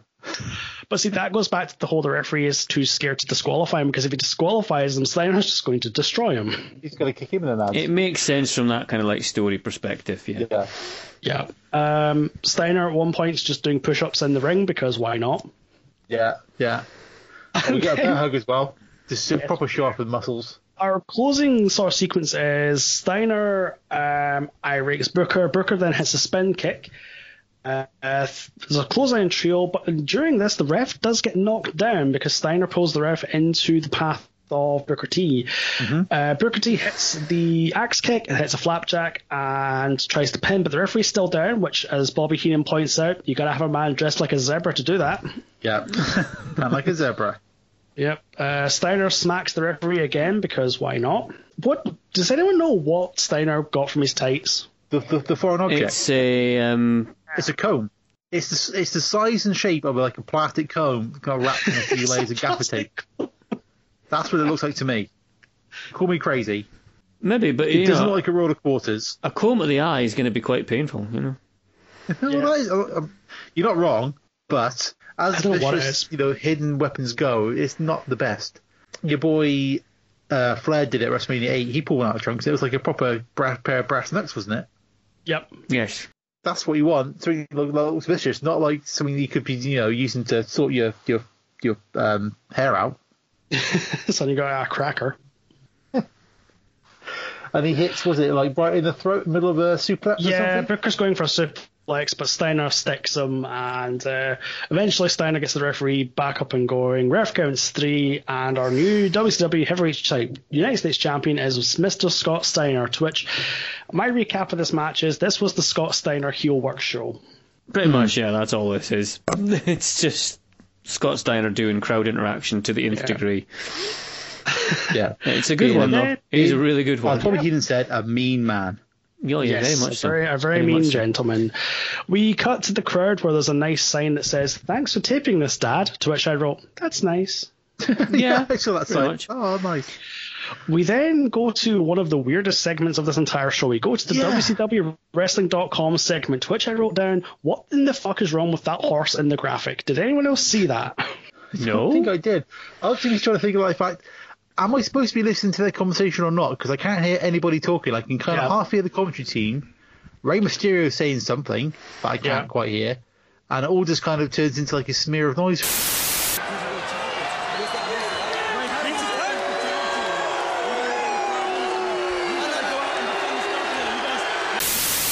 I think it's just audio mixing hell, but there's some words happen, whatever. It's not important, but you need to rewatch this segment again to see this graphic is just cursed beyond all recognition. That'll be in the art for the podcast. Yay! Oh yeah, do that. So our semi-main event is Kevin Nash with Lex Luger and Miss Elizabeth versus Goldberg. Yeah. Kevin Nash cost Goldberg the streak, to which I wrote down, Kevin Nash ended Goldberg's streak, cunt. It's just really like the kind of promo leading up to it, the kind of video package, doesn't really articulate that very well, does it? It's just kind of like a montage of people being like lads hitting other lads. Hammered. And it doesn't really kind of like, it doesn't feel like a big proper blow-off match. No, I think it's because they've already ruined Goldberg at this point. But the crowd are doing their best to keep it going because there's massive chance when Goldberg comes out. Yeah. It is labelled by Tony Schiavone as one of the biggest matches of 1999, and then Heenan follows this up randomly by saying, yeah, they don't have run-ins in golf. I don't quite know what that was in the context of, but yeah. It's because they're discussing about how, like, writers are writing about wrestling being like the hottest thing on TV. Okay. And why is it so hot? Yeah. We wake up a couple of writers up in New York, and all of a sudden, it's a big deal. You know why? Because they don't allow any run-ins in golf. That really puts it into perspective. And they don't let their fans cheer wheel out in bowling, so who cares? Again, someone's like, teeing up for their shot. Scott Steiner comes in, hits him with a Frankenstein into the hole. I'd watch that every day of the week. Yeah, probably. It would be like, Tiger Woods gets smashed with a steel chair just as he's about to, sink the finisher on the last screen. Who's not going to watch that? I mean, no, you'd probably end up hitting some kind of bullshit dusty finish as well, though. Like he hits him with a chair, but the ball still trickles in and he wins the Masters. Probably, yeah. We won the Masters whilst being unconscious. There is an angle. How would you do a Dusty Rhodes finish in golf? 2 balls in the hole, that's what it is. Oh, there you go. Yeah. It'd have to be like... the guy gets the ball out. The caddy goes to get the ball at home. Oh, no, there's 2 balls in the hole. disqualified. No, there's like a spring in the hole, in the bottom of the hole, and the ball goes in, but then it just instantly goes boop, and then just bounces back out again. It's like, but he made it. It went in. No, it's still in the grass. I forgot about the key component to this. There are 2 golf courses. Oh, there you go. Yet. There's 2 golf courses side by side. And it's all just a dream over the entire thing.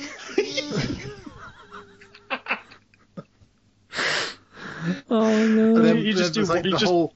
Then like at the end of the match, it's like the hole beyond the hole or whatever it's called. Yeah, the 19th hole decides to like really spice things up by introducing a small windmill. Isn't the hole beyond the hole the green room after the match anyway? Pretty much, yeah. There you go. Oh no! So there you go. That's what would happen if Dusty Rhodes did golf. Oh, Jesus. Okay, so Kevin Nash grabs the mic after the bell rings and does his best Scott Hall impression. We get another call and elbow tie-up because apparently wrestling is the thing this company does. Tony Schiavone tries to do his best Gorilla Monsoon impression by giving out other names for the abdominal region. The odds are stacked in the favor of Big Sexy here.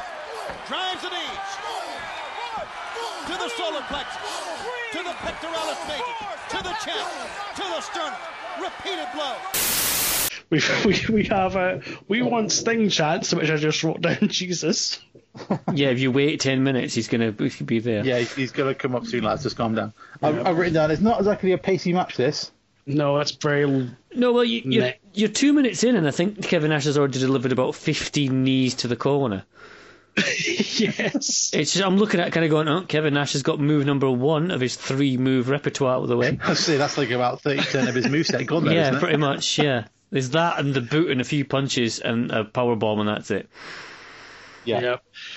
Really, this match is just trying to rehab Goldberg. There's really not much to it. Eventually, Luger tries to interfere, he gets wiped out. Goldberg goes through the 2 moves of Doom, spear followed by a jackhammer, and that's pretty much it.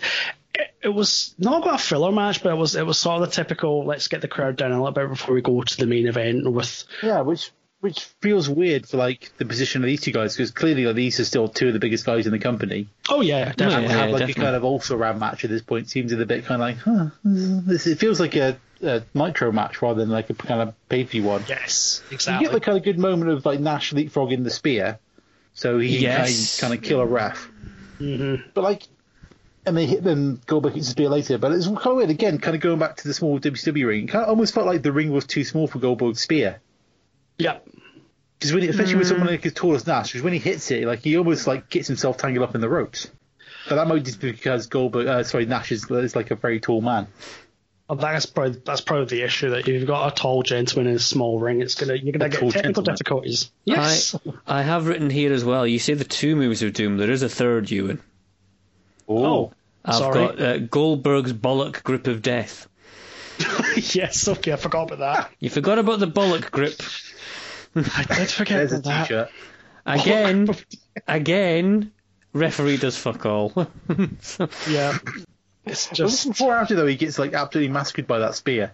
It might be actually. You might be on the deck, but yeah, there's a definite bollock grip of death goes on, and then the jackhammer. bollock grip of death. That's a t-shirt all day long. That is. We have made it to the final match of the evening, a 4 corners match for the WCW World Heavyweight Championship, with special guest referee the Macho Man Randy Savage. Our competitors: Hollywood Hogan, Sting, Diamond Dallas Page, and reigning champion and WCW chairman Ric Flair.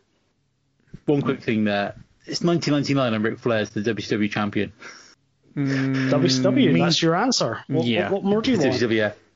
Also, I just kind of realised coming down to the ring, DDP's the youngest guy in this match, isn't he? Yes. He will be, yeah. It was considering like he was old. Anyway, Well, like, old for a wrestler. Infamously, DDP was like 36 when he started training how to wrestle. Yeah. Yeah. He was not a young guy to begin with. To me, this is a nice sort of tribute before it's time to current modern day WWE, where you've got ancient men in the ring in the main event. That's true. Fair play, yeah, good point. My first complaint about this match: why is there no Michael Buffer? That's true. Probably because they quit paying him. More than likely. I don't know why I wrote this down, but I just wrote down "the fuck is this music?" I don't know who that was in reference to. Was that for Hogan? Maybe it was, actually. Because it's the Wolfpack music, because he's... I think it kind of changed from the kind of voodoo child music at this point. I don't remember. So I was wondering, like, had they stripped that out because they can't use it anymore? No, I think it's actually Macho's music. Oh, yeah, he has got weird music.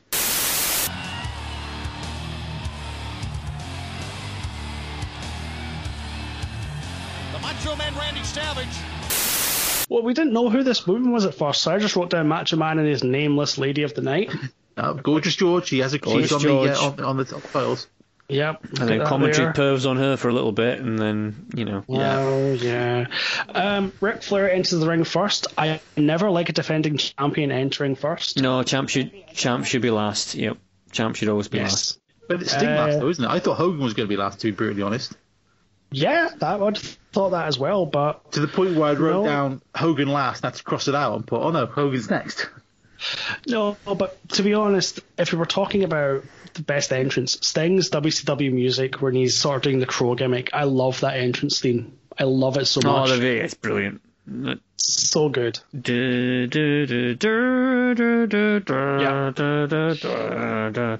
great. So, big match, 4 men in the ring. How does the match start? Well, Beach Ball Mania 2.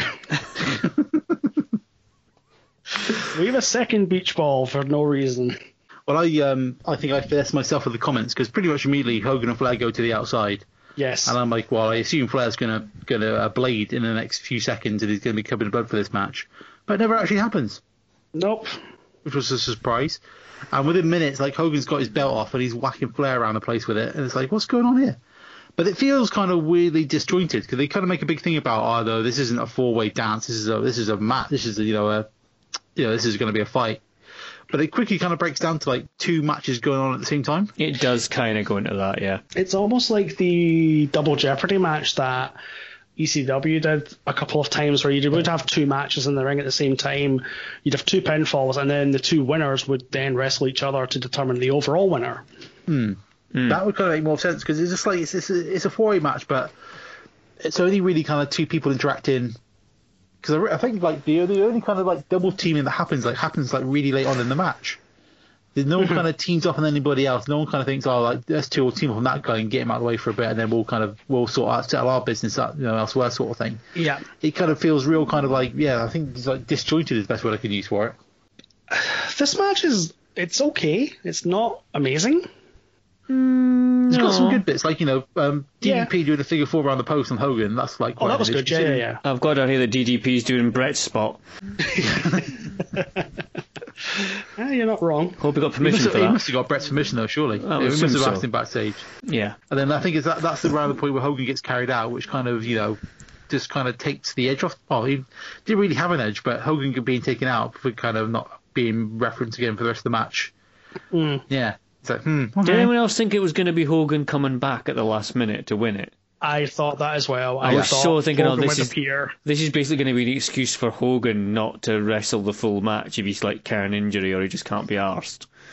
Then he's going to come down at the last minute. I would lean towards option number 2. Yeah, he's going to come down at the last minute and like pin whoever it is in the eye. Yeah. But it never happens, weirdly.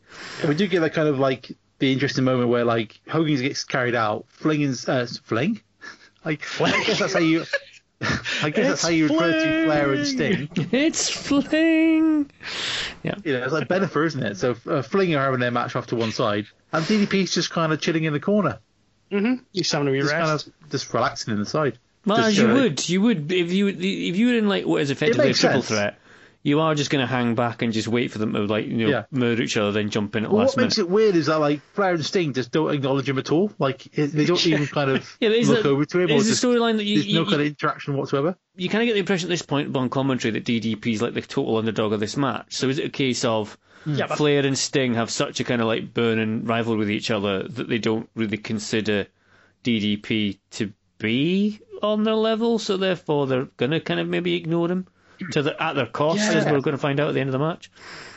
Well, yeah, I was going to say the sort of crescendo of the match is I can't remember exactly the closing sequence, but there's a giant schmoz, and DDP then just hits a diamond cutter out of pretty much nowhere on Flair. We have missed the part where Savage decides to elbow drop. Yes. Break up. I was going to say Savage elbow to Flair.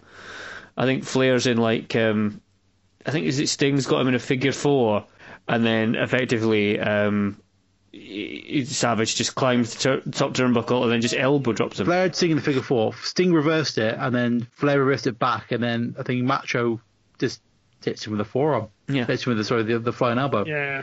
You think that Macho Man also would have worn a ref shirt for this? No, of course not. He's wearing black and white, so it's kind of like he's almost there. No, but he's just not. He just looks like another wrestler that's in the match.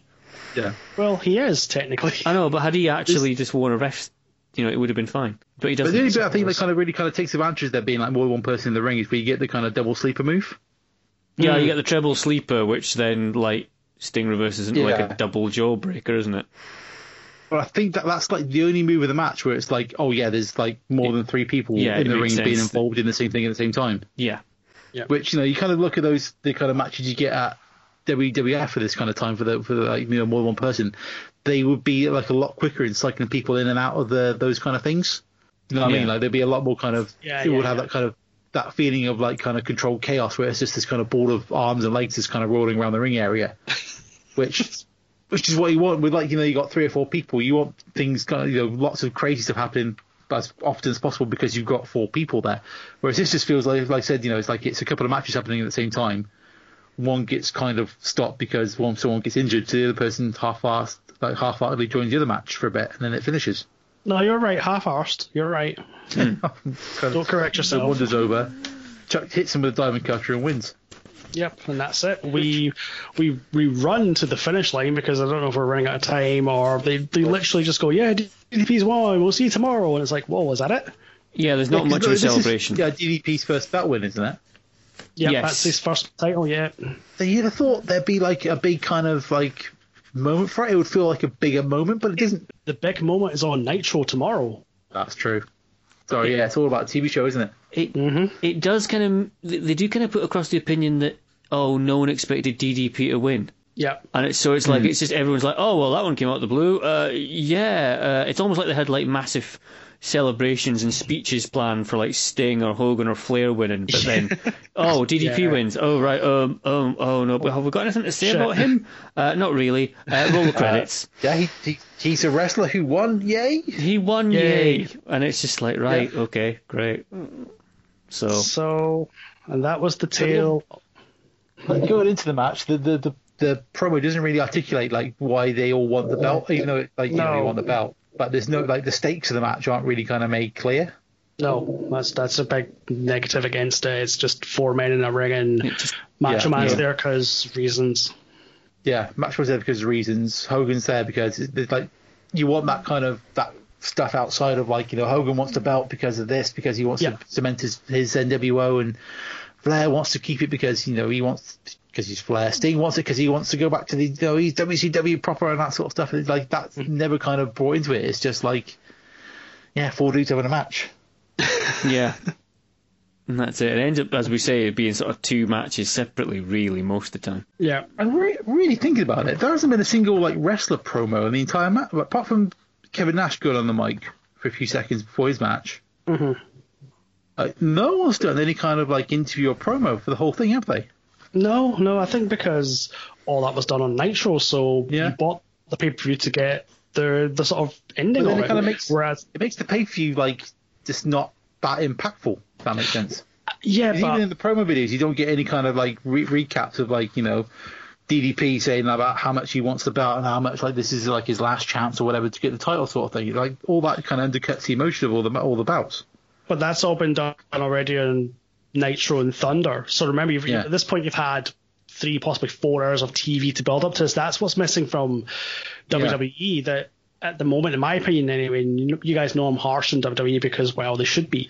If you get that much money and attention, you should be better than what they currently are doing. But you've got all this time, you can build to it, but you don't need to then spend half the pay-per-view telling us what happened 2 weeks ago. I watched it, I know. Yeah. So why I don't say I don't want to do that, but like in the promo video before it, you like in the one before it, like I don't think there's any kind of talking from the wrestlers at all in it. It's all just like music and visual stuff. There's no kind of like recaps of like even just a few sound bites of what they're saying going into the match sort of stuff. Mm-hmm. I think they worked on the assumption that you were watching the TV because why else would you buy the show? I suppose that might work at the time, but when you're watching it like Frozen and Amber on the network, it doesn't really like that side bit doesn't kind of get poured into it, does it? No, unless you've watched the TV on the network leading up to it, you don't get the same impact you do. Why would you do that? Why would you do that to yourself? Because you hate yourself? I don't know. Oh, yeah. Or you do a stupid wrestling podcast. Oh, there you go. So that was WCW Spring Stampede 1999. And here it is time to answer the question that is on everyone's lips. Where is this show going to go on the table? Where does it go? I believe it's better than Beach Blast 92. Ooh. So that would mean it would be 12. Up there with Royal Rumble 2000. That's the next one above Beach Blast 92. I think if we just take out everything else on the table and just look at the WCW shows that are on there, it's either better than Beach Blast or it's just below. I was going to say it's not. We've done some awful WCW shows. We have done some awful shows. The next WCW show after that is in 16th place and is Wrestle War 92. It is much better than Wrestle War 92. Wrestle War 92 is kind of a one-match show, I think. Yeah. I'm just about, is it better than Beach Blast 92? There's a lot about Beach Blast 92 I enjoyed. I say it's not far away. It's definitely better than Survivor Series 95. Yeah. Is it better than NXT Brooklyn? Is that a sticking point?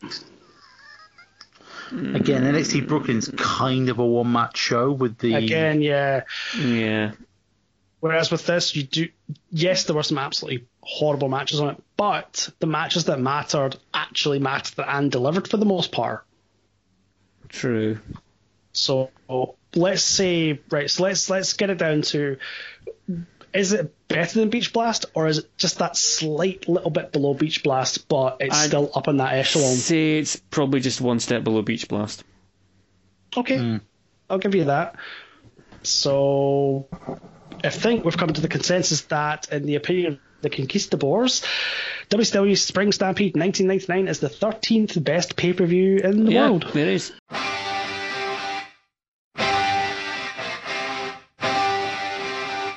And now, the moment we are fearing.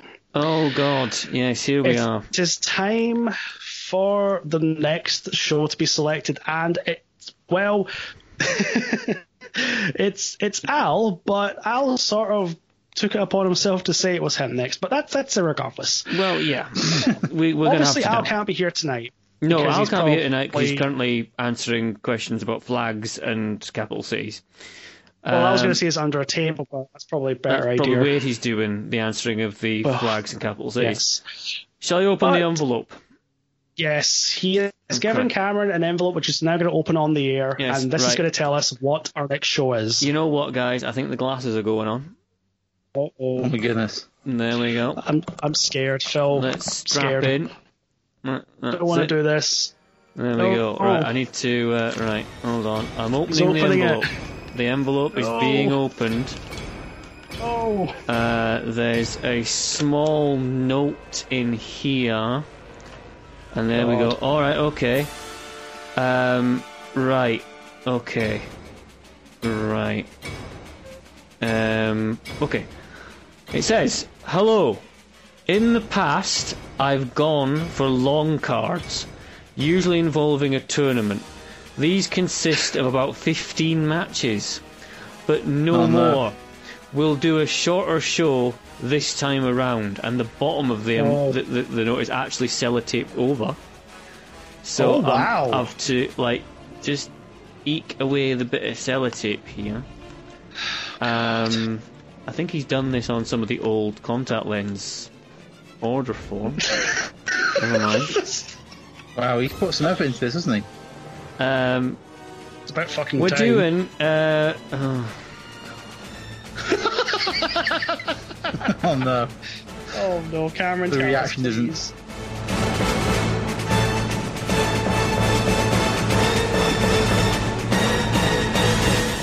We're doing WrestleMania 4 because it's only 14 matches.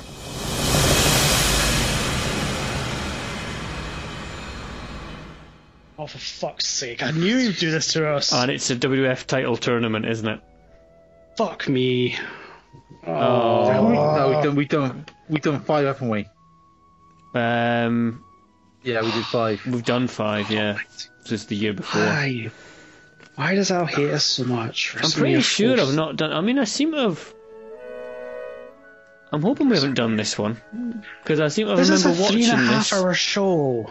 No, we've definitely not done it. We've not done Yeah, it. we've done No, 5. okay. I think it feels familiar because 5's like in the same arena with basically the same card, essentially, isn't it? I suppose. Yeah. 3.5. Guys, this is a 3.5 hour show. That's not too bad. That's okay. Most of the matches are Cameron, really it's a one. Let me see what we've got. Most of the matches will be short anyway. But that doesn't. Me and Al are gonna follow it again. Because a 4-hour spectacular, that's a fucking lie, WWF. Don't even try that. Jesus fucking Christ. Wow. I'm not happy, can you tell? I can tell. Not at all. You're hiding it quite well. Fuck's sake. Wait. No, Al's lied. Has he? There are 16 matches on this show. 16. Yeah. Yeah. That's what I suppose by tradition results. they usually have to have a match in between the 2 semi-finals for the buffer That's for the not final. first round. That's Singles. not 14 matches, that's 16 matches. Quarter, singles, 6-man tag, semi-final, tag team. Sweet Billy Christmas. Well, there you go, guys. That's what we're doing. Well, Randy Savage versus Butch Reed. fuck me. Looking forward to that. Well, join us next Morocco month where versus Dino Bravo. Join us next month where I'm going to upset Al. Ultimate Warrior versus Hercules. Kill me! Oh my god! Nice.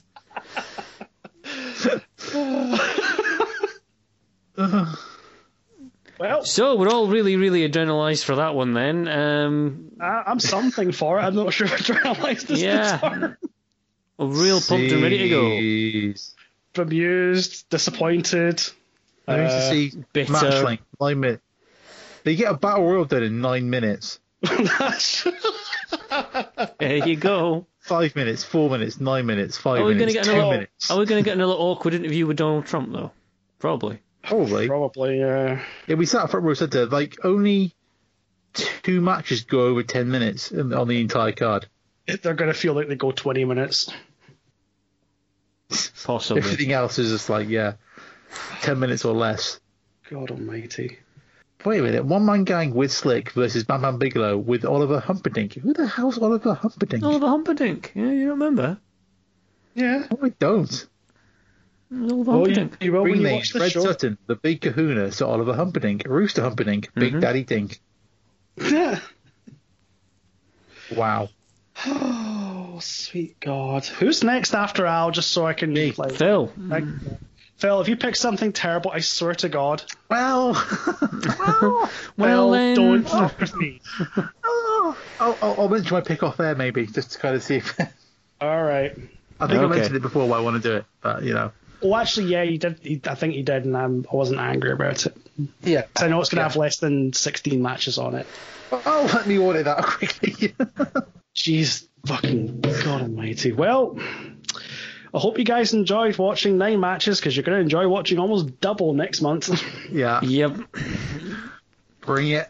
We'll get through it. We all just club together. We can get through it. No, we won't just Club Al. That's going to be quicker. Well, the club Al, we can get through it. Yeah. Well, I don't don't know how to end the show now. I'm just sort No, of there's just this air of kind of like bemused. general kind of, oh God, no, isn't it? Taking the whole air out of the thing now, isn't it? Yeah, pretty much. Yeah. It's kind of like leaving the hospital after getting a cancer diagnosis. You're going to die in 7 days and been hit by a car. That's an analogy. Yep. It's a definite analogy. That's an analogy. And that's probably how I'm going to feel after watching the show. Probably, but never mind. No. Anyway, it'll be fine. I knew he would. I knew he would fuck us. I knew he would do Yeah, this. just to say, yeah, it's shorter. Oh yeah, it's one match shorter. Beautiful. Never mind. But Cam, it's a tournament. Fuck you. You Every fucking single time it's a brown. tournament. Every single time. This is why we rig it so he doesn't get to choose often. We rig it. It's not. Don't rig it, folks. It's supposed to be a strict alphabetical order after all the issues with the last time. Well, that's given us WrestleMania 4. Wonderful. Never mind. Sometimes democracy doesn't work. I think if I start watching it now, like before I go to bed, then I might have been able to finish it by the time we record next month. That makes sense. Yeah, pretty much. does. Pretty much. Well, you can look forward to that next month, listeners. Aye. All right. Well, I have nothing else to say. No, I have nothing else to add to it. I'm just trying to get myself psyched up for... I hope you've enjoyed the show. Leave a review on wherever you get your podcasts, because that helps the show along.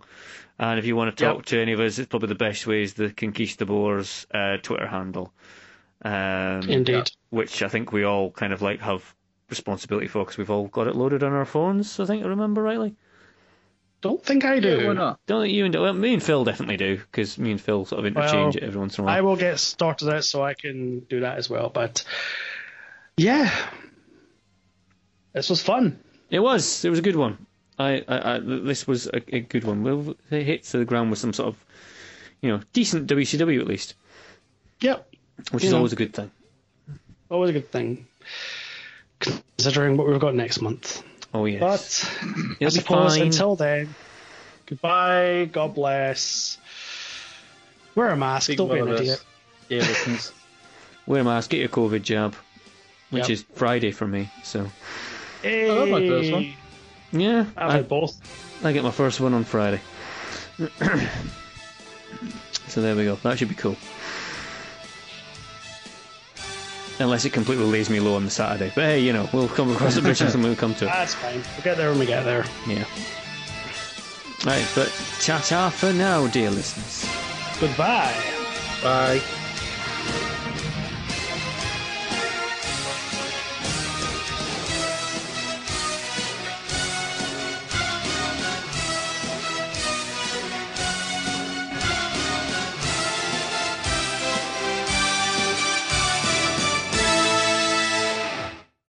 Who cares?